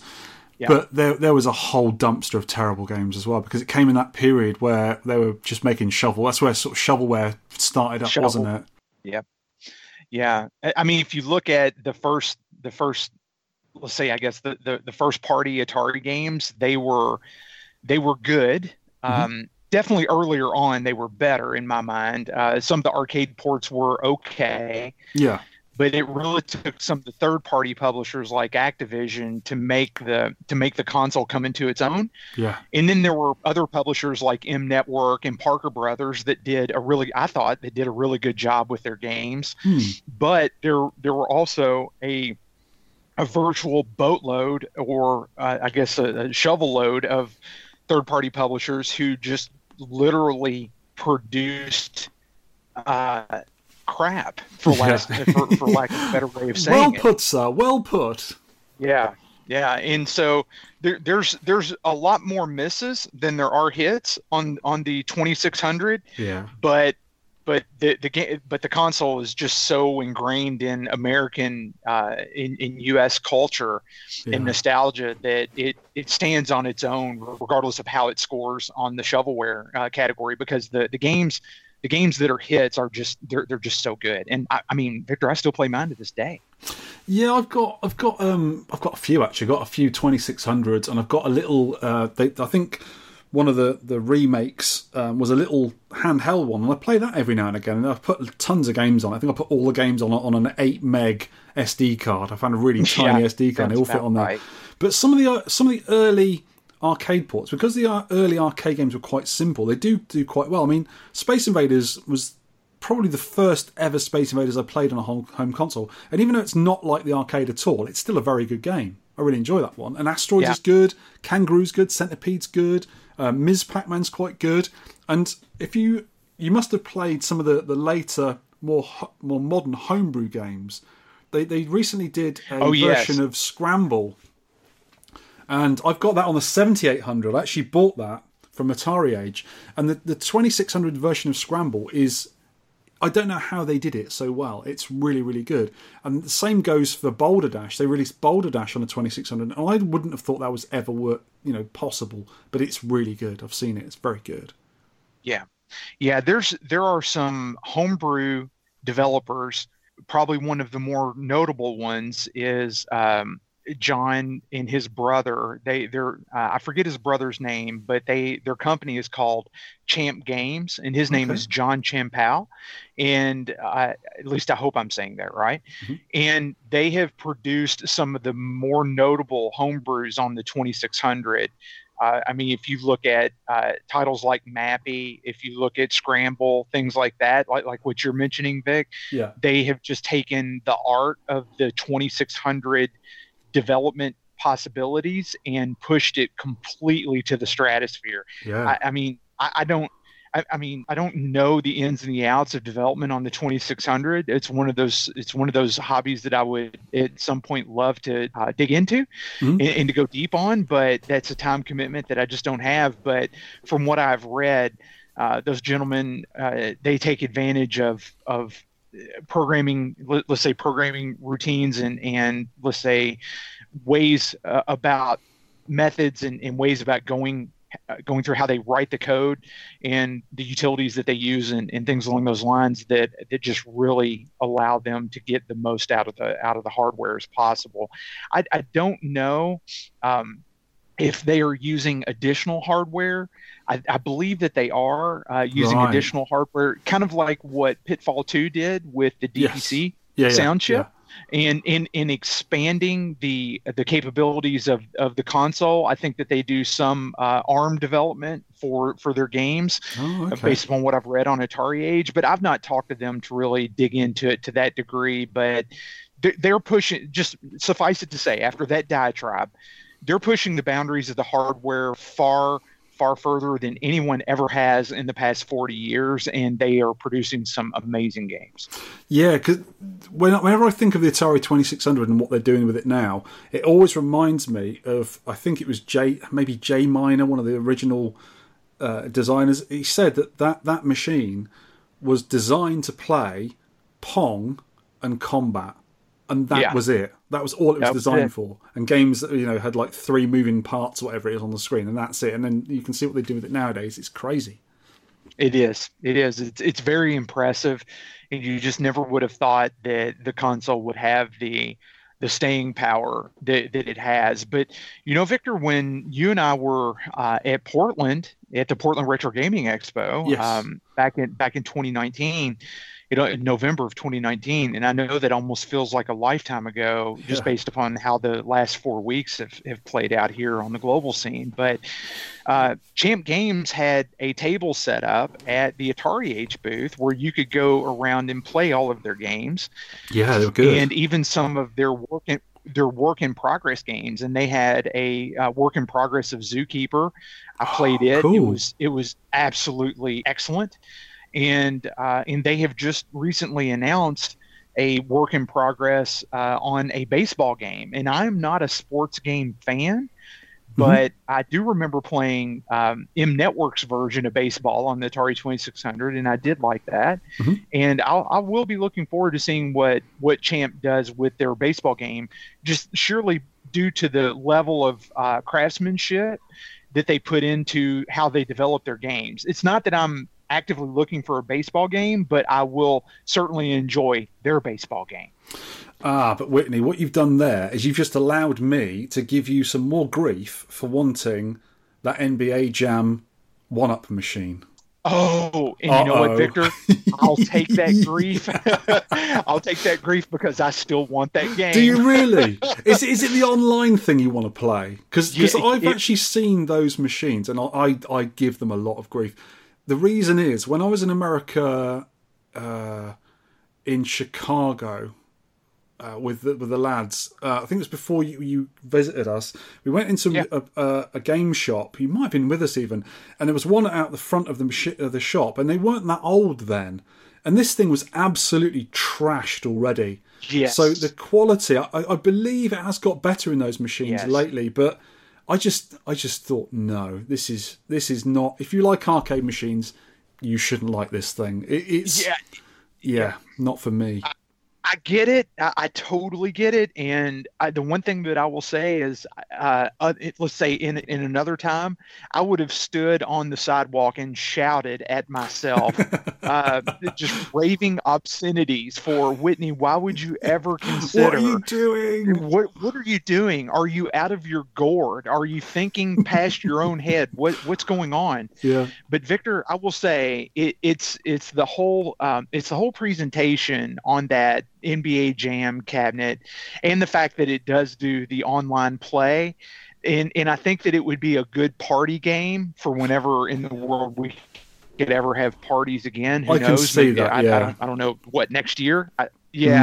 So I don't know how that's really going to work itself out, but I do have a friend of mine who I work with, works at the same place that I do, and he has bought a lot of the arcade 1-ups. Oh, right. And Victor, he said the same thing that you have said, is that the quality on the early games was, how would you guys say it? Absolute rubbish. Yeah. He said that the artwork would wear off, even as your hands would sweat on the control panel overlays. Really? You could actually over time smear the ink and things like that. And so the quality control, I think, was a bit dodgy, and the let's say the laminating process or the how they would prepare it for extended use wasn't really up to snuff. But he did go on to say that in a lot of the later models or a lot of later editions that he purchased, that they had solved almost if not all of those early issues. Yeah. Now, all that being said, I know that when the NBA Jam comes out, it's going to be a pricey cabinet. I will not buy that. I will not buy that at release. I will wait for it to come down. But am I still interested in it? I have to say I am. Yeah. What I think it might be quite cool as well is, you know on the original cabinets, like the Space Invaders and the Asteroids and the Pac-Man, they put like a 1-foot riser on it. You could buy a separate riser. If it's going to be for basketball players, they're going to make a 3-foot riser to go on the bottom of it. 3-up riser, exactly. No, I know that they are going to have a riser for the NBA Jam, and I would almost envision that as being a necessity, quite honestly. But I will say, Victor, and I freely admit this, I'm a bit of an emotional person when it comes to these types of purchases, because if it looks like it has good appeal in a room, or if it looks like it would be a standout type of game in a lineup, then and the quality of the art is there and the colors are vibrant and it looks like it had thought and care put into the production, then that is one of the initial things that I look at when I'm getting ready to make a purchase. So something like that would appeal to me. And I freely admit that I'm a bit of an emotional buyer in those types of scenarios, because if it connects with me on that initial viewing of it, or that initial, if it makes that connection with me, then that immediately makes me be more considerate of it. And when I first saw the NBA Jam cabinet, I'm like, it was that bright orange with a really pretty basketball texture, and the artwork was very bright, very vibrant. I kind of fell in love with it. Now, my co-host Brent would say you never fall in love with anything, and I get that. I totally get that. But Whitney's a bit more of an emotional guy when it comes to that. So because being the theme of basketball as well. I mean, the UK, we never really got into basketball, and I understand that 4-player arcade game is massive in America. When I go to America, I always say to people, the things you see over there are Ms. Pac-Man, Galaga, and probably that game. Because they're very, very popular in America. So I understand it will do really well in America. But over here in the UK, I don't think they're going to... Even if they bring it out over here, I don't think it's going to sell many. I don't think you would, simply because it's just such an American pastime in an American tenant, so to speak. I think the market is here, and I doubt the market is really much of anywhere other than here. It's probably the simplest way to say it.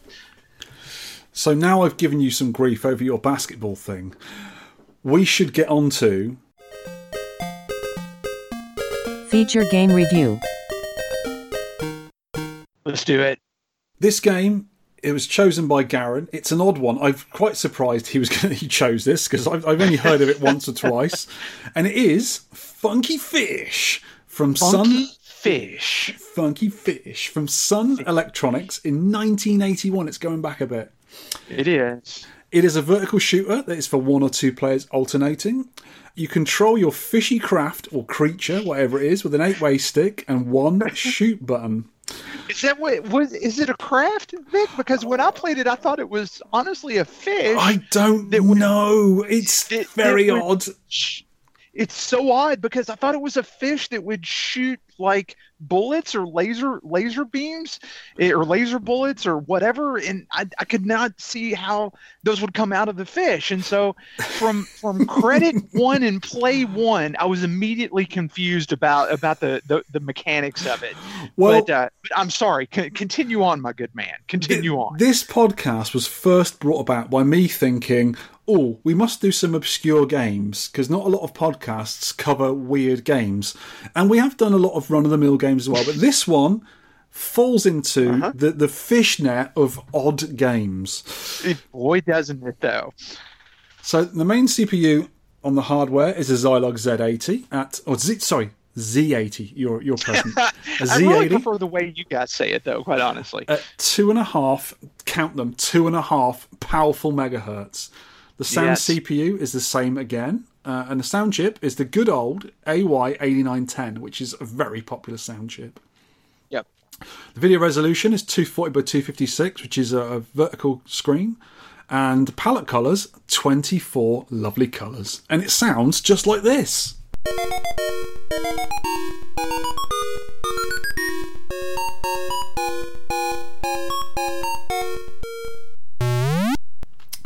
Now, you control what I think is a fish in an underwater setting. At the top of the screen, you have a radar, if you think about Defender, which shows your position and the position of the sea monsters, which you have to destroy. You also have a fuel gauge, your score, and how many fishy lives you have remaining. On the left-hand side, you have a bonus gauge. So when you move your fish around, I think on the flyer, it does say you are a fish. The screen scrolls horizontally left and right. The aim is to find the deadly sea monsters and shoot the smaller, also deadly creatures that come out of it. Did you like my Boston accent then? You said that in a very Boston-esque kind of way. Monsters. Sea monsters? Frickin' sea monsters. Fair enough. Okay, I'll give you credit on that, yeah. So when you shoot them, they begin to fall to the seabed. They turn into delicious fruit, which is another odd thing about fish don't generally turn into fruit when you shoot them. No.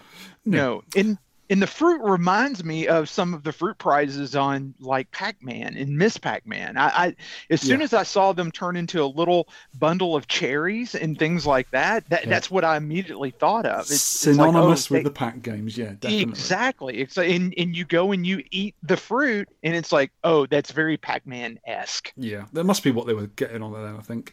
Yeah. So if you let them hit the seabed, they turn back into the small creatures you awoken, and you've also awoken the dangerous seashell. Dum dum dum. Yeah, I'm afraid so. Now the seashell is awake. It fires out seahorses that cannot be destroyed, but will kill your fish on contact. When you've killed off the smaller creatures, the large monster turns into a gas pump. No, really, it turns into a petrol pump or a gas pump. Now here's the thing, Vic. Why do you need a gas pump underwater for a fish that doesn't run on gas. Well, of course you need that, Whitney, you silly man. Of course. I have no idea, mate. I have no idea. I had no idea. I mean, I laughed out loud when I was playing this because, and Victor, I was playing it in MAME. Yeah. And I will say this, what I love about your show is it forces me to go have a look at, because I follow. I'm one of your silent majority. Okay, when it comes to listenership, because I don't submit for the score contest or anything like that. But Vic, I go and play probably 90% of what your library has revealed or exposed over the years. And there have been some gems in there, and there have been some duds in there. There's no doubt about it. Yep. But this is one of those that I would have never, ever gone and played on my own had it not been here for the show. I don't know that I'll ever go back and play it again. Yep. But on the uniqueness or the quirkiness scale, not uniqueness, it's very unique. But on the quirkiness scale, it on a 1 to 10, I think it registers at 12, mate. Yeah. So when it turns into the gas pump, yes, you've got to park your fish over it to vacuum up the bonus points, which is now indicated by the bonus counter on the left-hand side. It starts, I think, at 90 and then counts down. When you after you've killed the last creature. So get to the pump as fast as possible and wait there until all the bonus points have been taken in. It also refuels your fish, because your fish has got a sort of quite a lax fuel gauge on it. And then you move on to the next monsters until they're all gone. Level done. Same thing on level 2, but more enemies. And when you get to level 3, it changes slightly, just for the one level. Handily, a small cutscene tells you what to do, just like the first game. Instead of shooting the fish with your bubbles, which it says on the flyer are bubbles, you have to use your licky tongue to grab the small creatures to eat them up. There's no fruit this time. And when they're all gone, you latch onto the gas pump to slurp up all the bonus energy with your tongue. Which is even weirder. Yeah. Level 4 really ramps up. It goes back to shooting with your bubbles again. Really ramps up the speed and also introduces the stupid swordfish that fires itself at you after a short period. Level 4 and onwards are way, way more difficult. I mentioned earlier your energy meter, also pictured as a gas pump, which makes me think you're in some sort of fishy submarine thing. It takes a really long time for your energy to deplete, and if you take too long without shooting any enemies, a yellow monster, sea monster, turns up and fires its own small creatures, but doesn't hang around after you've killed them to give you extra bonus, which is a bit of a boo. If you do run out of energy, your fish falls to the bottom of the ocean, dead. And Wouldn't you think that a fish would float up to the top instead of falling to the bottom? That is an excellent point. You are totally right. It would float to the top like a goldfish when you were a kid and your goldfish finally expired. Yeah, exactly. Yeah. But hey, that's okay. I don't want to overthink this in any way, shape, or form. I think you already have. Tips and secrets. Unlike me, for the longest time when I was first playing this, and I'm sure our astute listeners all worked out very quickly, you're meant to park your fish over the gas pumps that the monsters turn into to receive all the bonus points. I thought it was just to fill up your own fuel energy thing, and then you went off again. So I was trying to work out why I was only getting like 3,000 points for a whole game. And if you stand over them, or float over them, your bonus points add up until it disappears. That's what you're supposed to do. Also, another tip is don't let the fruit hit the seabed and release the stupid seahorses. They really do get in the way. And also, if they are floating up where the monster is when you kill it, it will deprive you of the bonus points. Because you can't hang around over it. You've got to move out the way and you'll lose bonus points. Any tips you might have thought of this game when you were playing it, Whitney, for the listeners? A go of it probably 5 or 6 times. Yeah. I made it to the 3rd level, I think. Okay. So I didn't even make it to level 4. And so I was actually kind of meandering about the game a bit, and I actually had to go and watch a YouTube video on it just to see if I was missing anything, because because for me it was partly like Defender, and then partly like a game on the Atari 2600 called Sequest a bit, where you're in a submarine and you're shooting fish and capturing divers. I kind of thought about that. Yeah. And some of the mechanics were just odd. So no, I did not get the whole park your fish over the gas pump scenario. Right. I missed it for ages. Yeah. Yeah. Until probably the 3rd or 4th time that I played it. But Vic, I will say this: I just didn't really have enough fun with this to want to go back and really dig into it like super hard. I enjoyed the quirkiness of it, but I don't really think I enjoyed the game of it enough per se. Yeah. Yeah. Well, another thing I noticed as well, and I think some of our listeners did later on in the comments, is it's very similar to a game Sega made in the 80s, Fantasy Zone. Ah, okay. Because on that Fantasy Zone, it's obviously a very colourful game, Fantasy Zone. And what it is, you've got these weird creatures, because you're in the same sort of mythical land as Space Harrier, because that's set in the Fantasy Zone as well. And you're in a little cute craft with feet, and these baddies are sort of like hanging around, floating around. You've got to shoot them, and they throw out baddies as well, aliens, and you've got to shoot them until they disappear and turn into money. And it's the kind of the same thing as this game has done like 5 or 6 years before, whereas the monsters have these things floating around it trying to protect it, and you shoot them, and then you get the bonus out of the big monster in the middle. So when I first played it, I went, hold on a minute, this is an early Fantasy Zone, and it's sort of along the same lines, but a lot more primitive. Now, the graphics and sound in this game, it's 1981, for goodness sake. Very simple, quite quirky looking things. And because it only uses 24 colours, and it also uses the same font as Kangaroo, which of course I like, I quite like it. It's cheesy, it's badly drawn, but I really like it when you get hit by something. As you turn into sort of like a cooked fish, and you see the bones inside the fish, like an X-ray of the bones. You do. I mean, you get like this X-ray effect, or this like this X-ray fry effect. And the first time I saw that, I thought that was actually pretty clever, because it's those types of things that I appreciate, because you can tell that the developer took enough time that they wanted to code that particular sequence in for that particular effect in the game.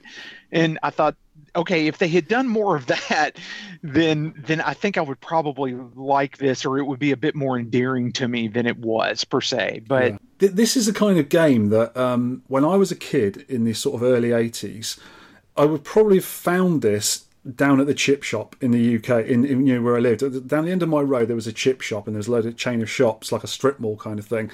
And every sort of month or so, they would swap in a game into another cabinet, or they have another cabinet. And this is the kind of weirdo game would have been in that chip shop. And I probably play, if this came out in the West, which we don't know if it did, I probably would have played this in a chip shop, and we would have known it as that weird fish game or something.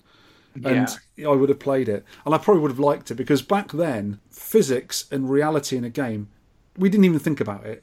You're a fish and you're shooting stuff and you've got to collect fruit. Of course you do. Everyone knows that. Yeah. And it's one of those kind of games.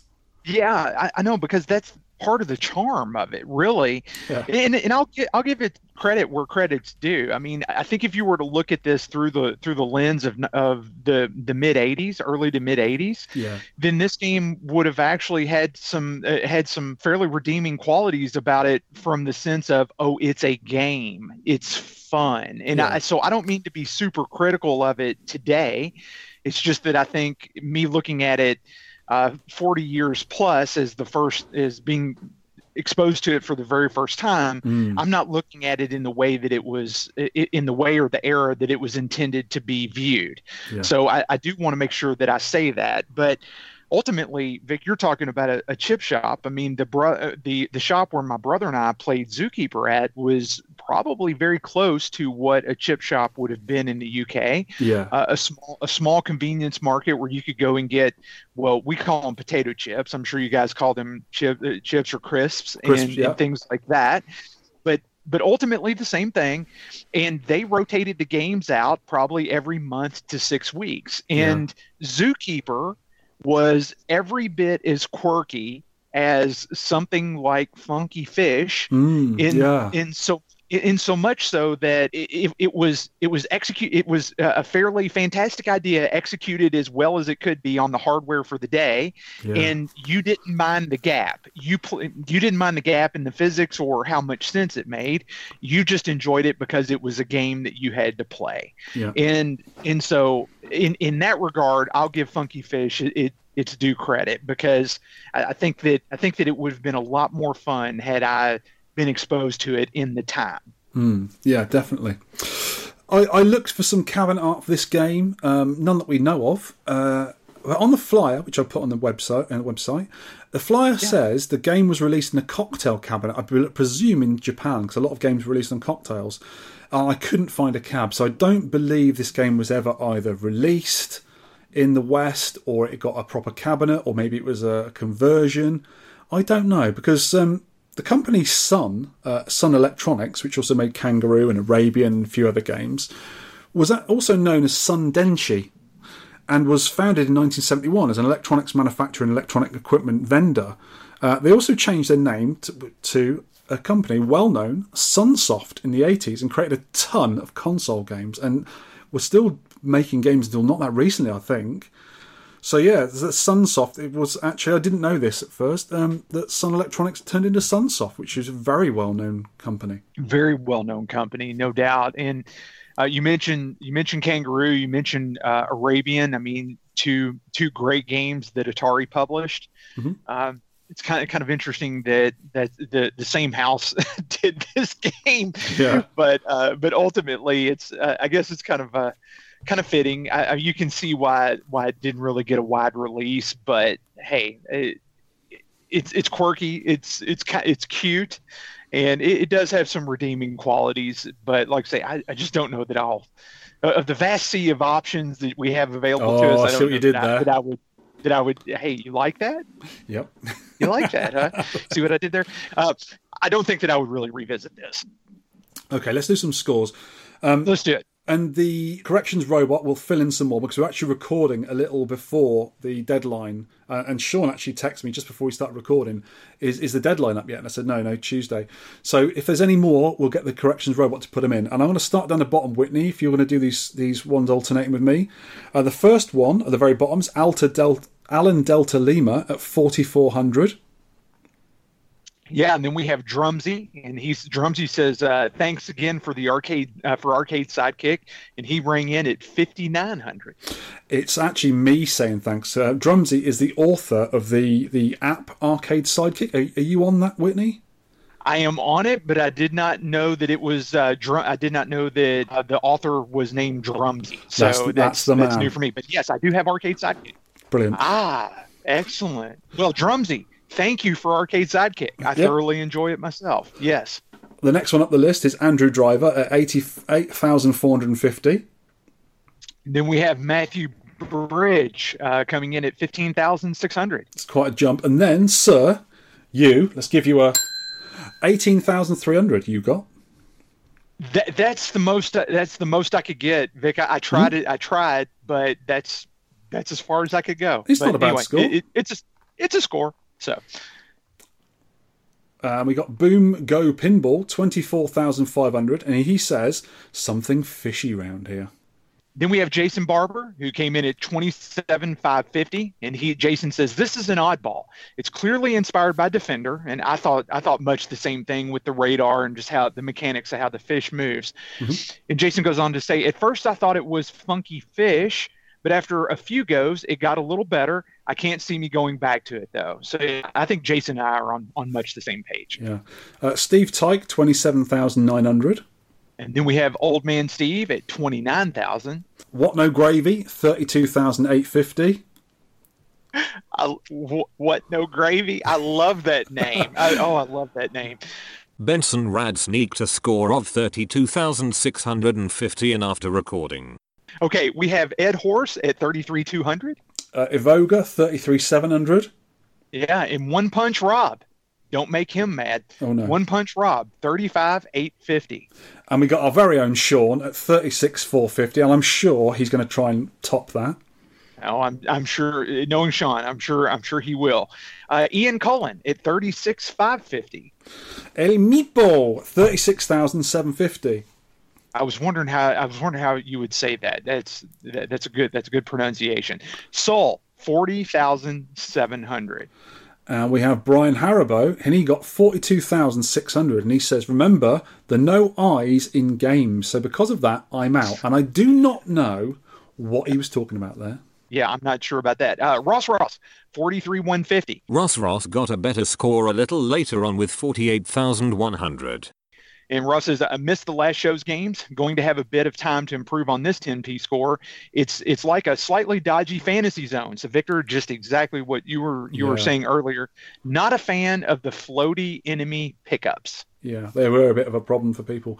Buttons got 43,400. The host with the least, Victor, got a score of 47,350. Thank you, sir. Sal Bugliorissi, 49,100. And he says, and I knew he would say this, this is it.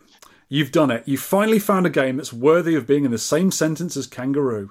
So fun and just the right difficulty to bring you back for more. Funky Fish is a gem. Of course it didn't surprise me since it runs on the same hardware as Kangaroo. And Sal loved it so much, he entered a higher score of 53,900. Interesting. Well, Vic, I think the show has found the fan when it comes to Funky Fish, no doubt. Sal really liked Kangaroo. I'm a fan of Kangaroo, but Sal loved it. It's one of his favourite games. I can appreciate that. I played a lot of Kangaroo back in the day, and I even enjoyed the Atari 2600 port as well. Yeah, it's good. I thought Kangaroo was a very fun. It's a good game, a very good game. Tronads. 52,550. That is a high score. And it got even higher, baby. It's a very good score. And Mr. 20 to 5, Neil, 56,600. And at the top of the list, this came in, I think on Twitter, I can't remember, but this was quite a shock. Gary James Harris, a friend of ours, got 65,850. And he said, that's me done with this game. Great, but level 5, can't get to the last pod of aliens.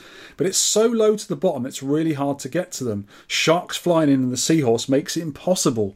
Now that is a huge score, and I don't think anyone got past level 5. I'm still, at the moment, still waiting for a score from Charlie Farr. Did Charlie Farr get past level 5? If anyone can, that lad can. Mr. Tronads blew it out of the water with a final score of 85,600 and got to level 6. I don't see how level 5. I mean, level 4. I just saw level 4 on a YouTube video, and like I say, I played to level 3 myself. But level 4 looked like it got a lot faster, and I'm sure that after that, it gets maniacal. I think I did level 4 and got on to level 5, but I didn't last very long. I think.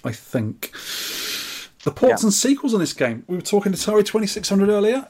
It never came out on it. It wasn't officially released on Atari 2600, but somebody found the code and released it later on through the Atari Age store.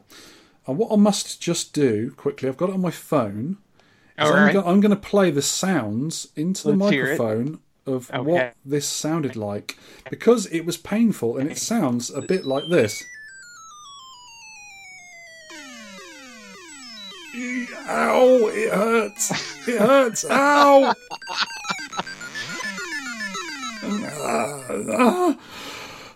Thank goodness for that.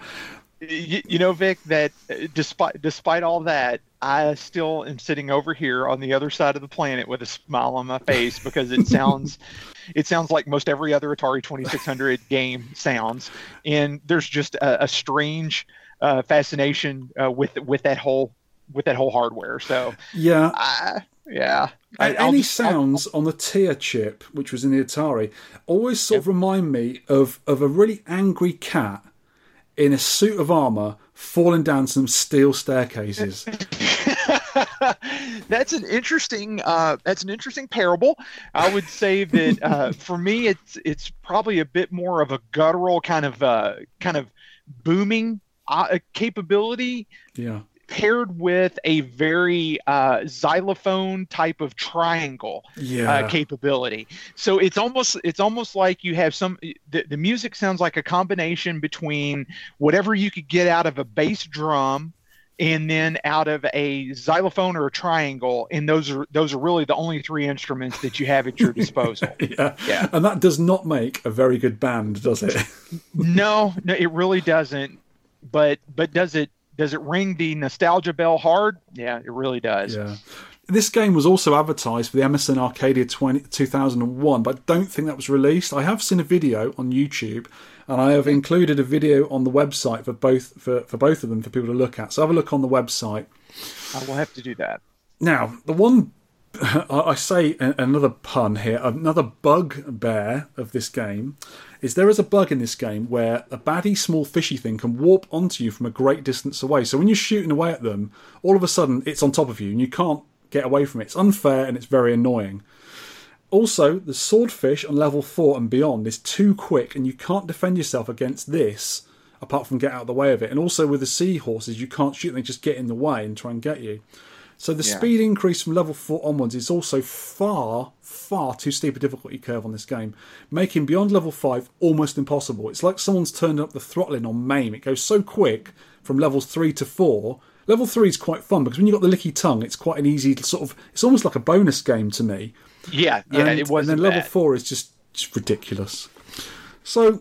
One thing that I noticed, Vic, is that playing it on MAME, and I don't know what version of MAME you play with, or what version you have available to you.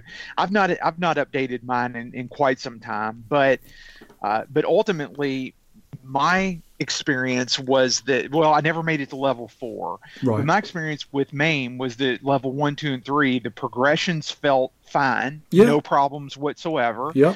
But I went and looked on YouTube, saw a couple of videos, and I believe that there's one video out there that's almost an hour long. Wow. And it looks like the speed is just turned up almost artificially fast. Right. Because it just looks like it plays so much faster than what I experienced myself. And I don't know if that's an emulation setting or they've gone in and tweaked something or what, but there is one YouTube video that looks like it was recorded maybe off the game.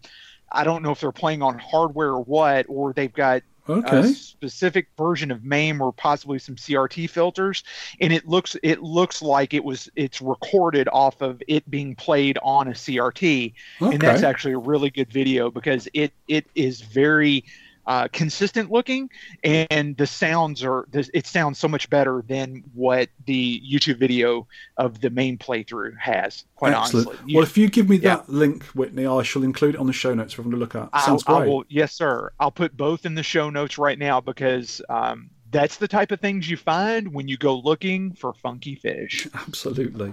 Now, the last thing to do on this game is annoy or enjoy. It's the thing me and Sean came up with. For me, enjoy. I quite got into this game. I just a little bit annoyed you couldn't get into it a little bit further beyond level 4, like everyone was saying. And I said earlier, I particularly like the almost bonus stage of level 3, Licky Licky Time. This is a simple game from 1981, and it shows, but that's why we like it. I like the quirky graphics too, and the fact it has arcade crazy physics and no logic to it, or the developers were all smoking crack. I don't know. I won't say. Gas pumps underwater? What? Fish that turn into fruit? What? Seahorses firing seashells? Eh? But I enjoyed this. I liked going back to it every now and again. I've had all this month off to play it, and I've played quite a lot of games on it. But the only thing that sort of detracts from it, and it will probably stop me playing it again and again and again in the future, is you couldn't get to level 8 or level 10 or any further. And it almost seems like they turned it up artificially just to get people off it. Maybe they tested the game on location and said, these kids are playing it for too long. 10 pence or 25 cents should only last 2 minutes on average, to make money. Three levels and that's it. Yeah, and that's all you get and you're done. Yeah, we're gonna end the game on them because we'll ramp up the difficulty, and then they'll just have to try again. So I can see that. But you wouldn't go back to it, but it wasn't a chore to play, Whitney? No. I'm gonna put this in the enjoy column because I enjoyed the experience of it. Yeah. I enjoyed learning about it. I enjoyed finding it. I enjoyed just seeing the sheer quirkiness of it. Yeah.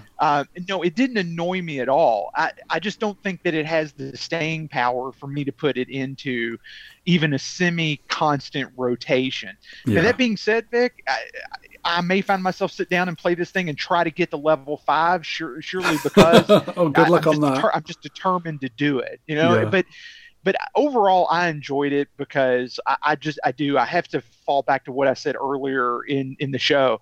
I have to put my 1981, 1982, 1983 lens on and say, would I have enjoyed this back then? And the answer would have been, oh, yes. I would have had a smile on my face, surely because of the quirkiness of it.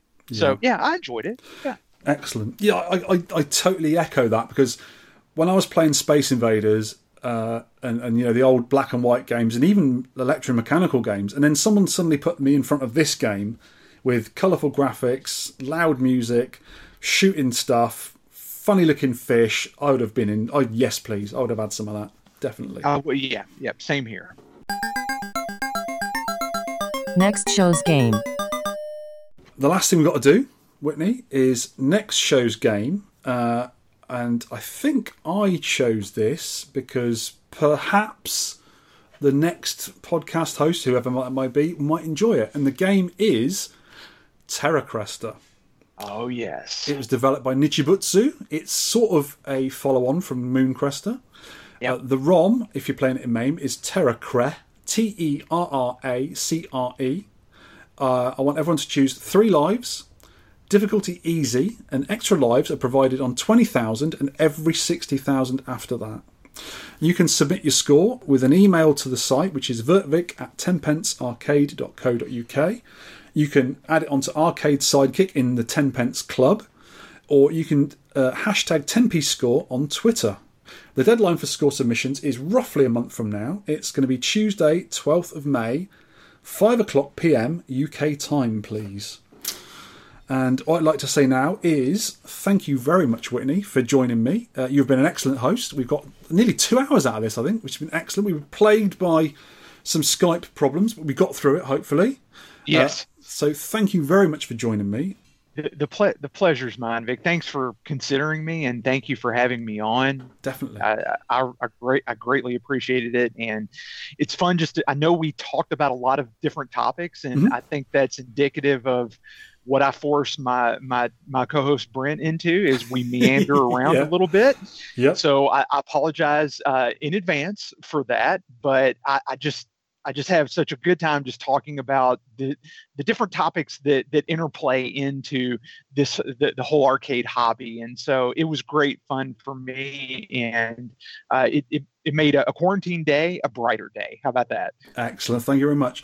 And on that note, thanks for listening, everyone. And I will see you roughly in a month with a new podcast host from my box of podcast hosts that I picked from. Thank you very much. Goodbye. Cheers.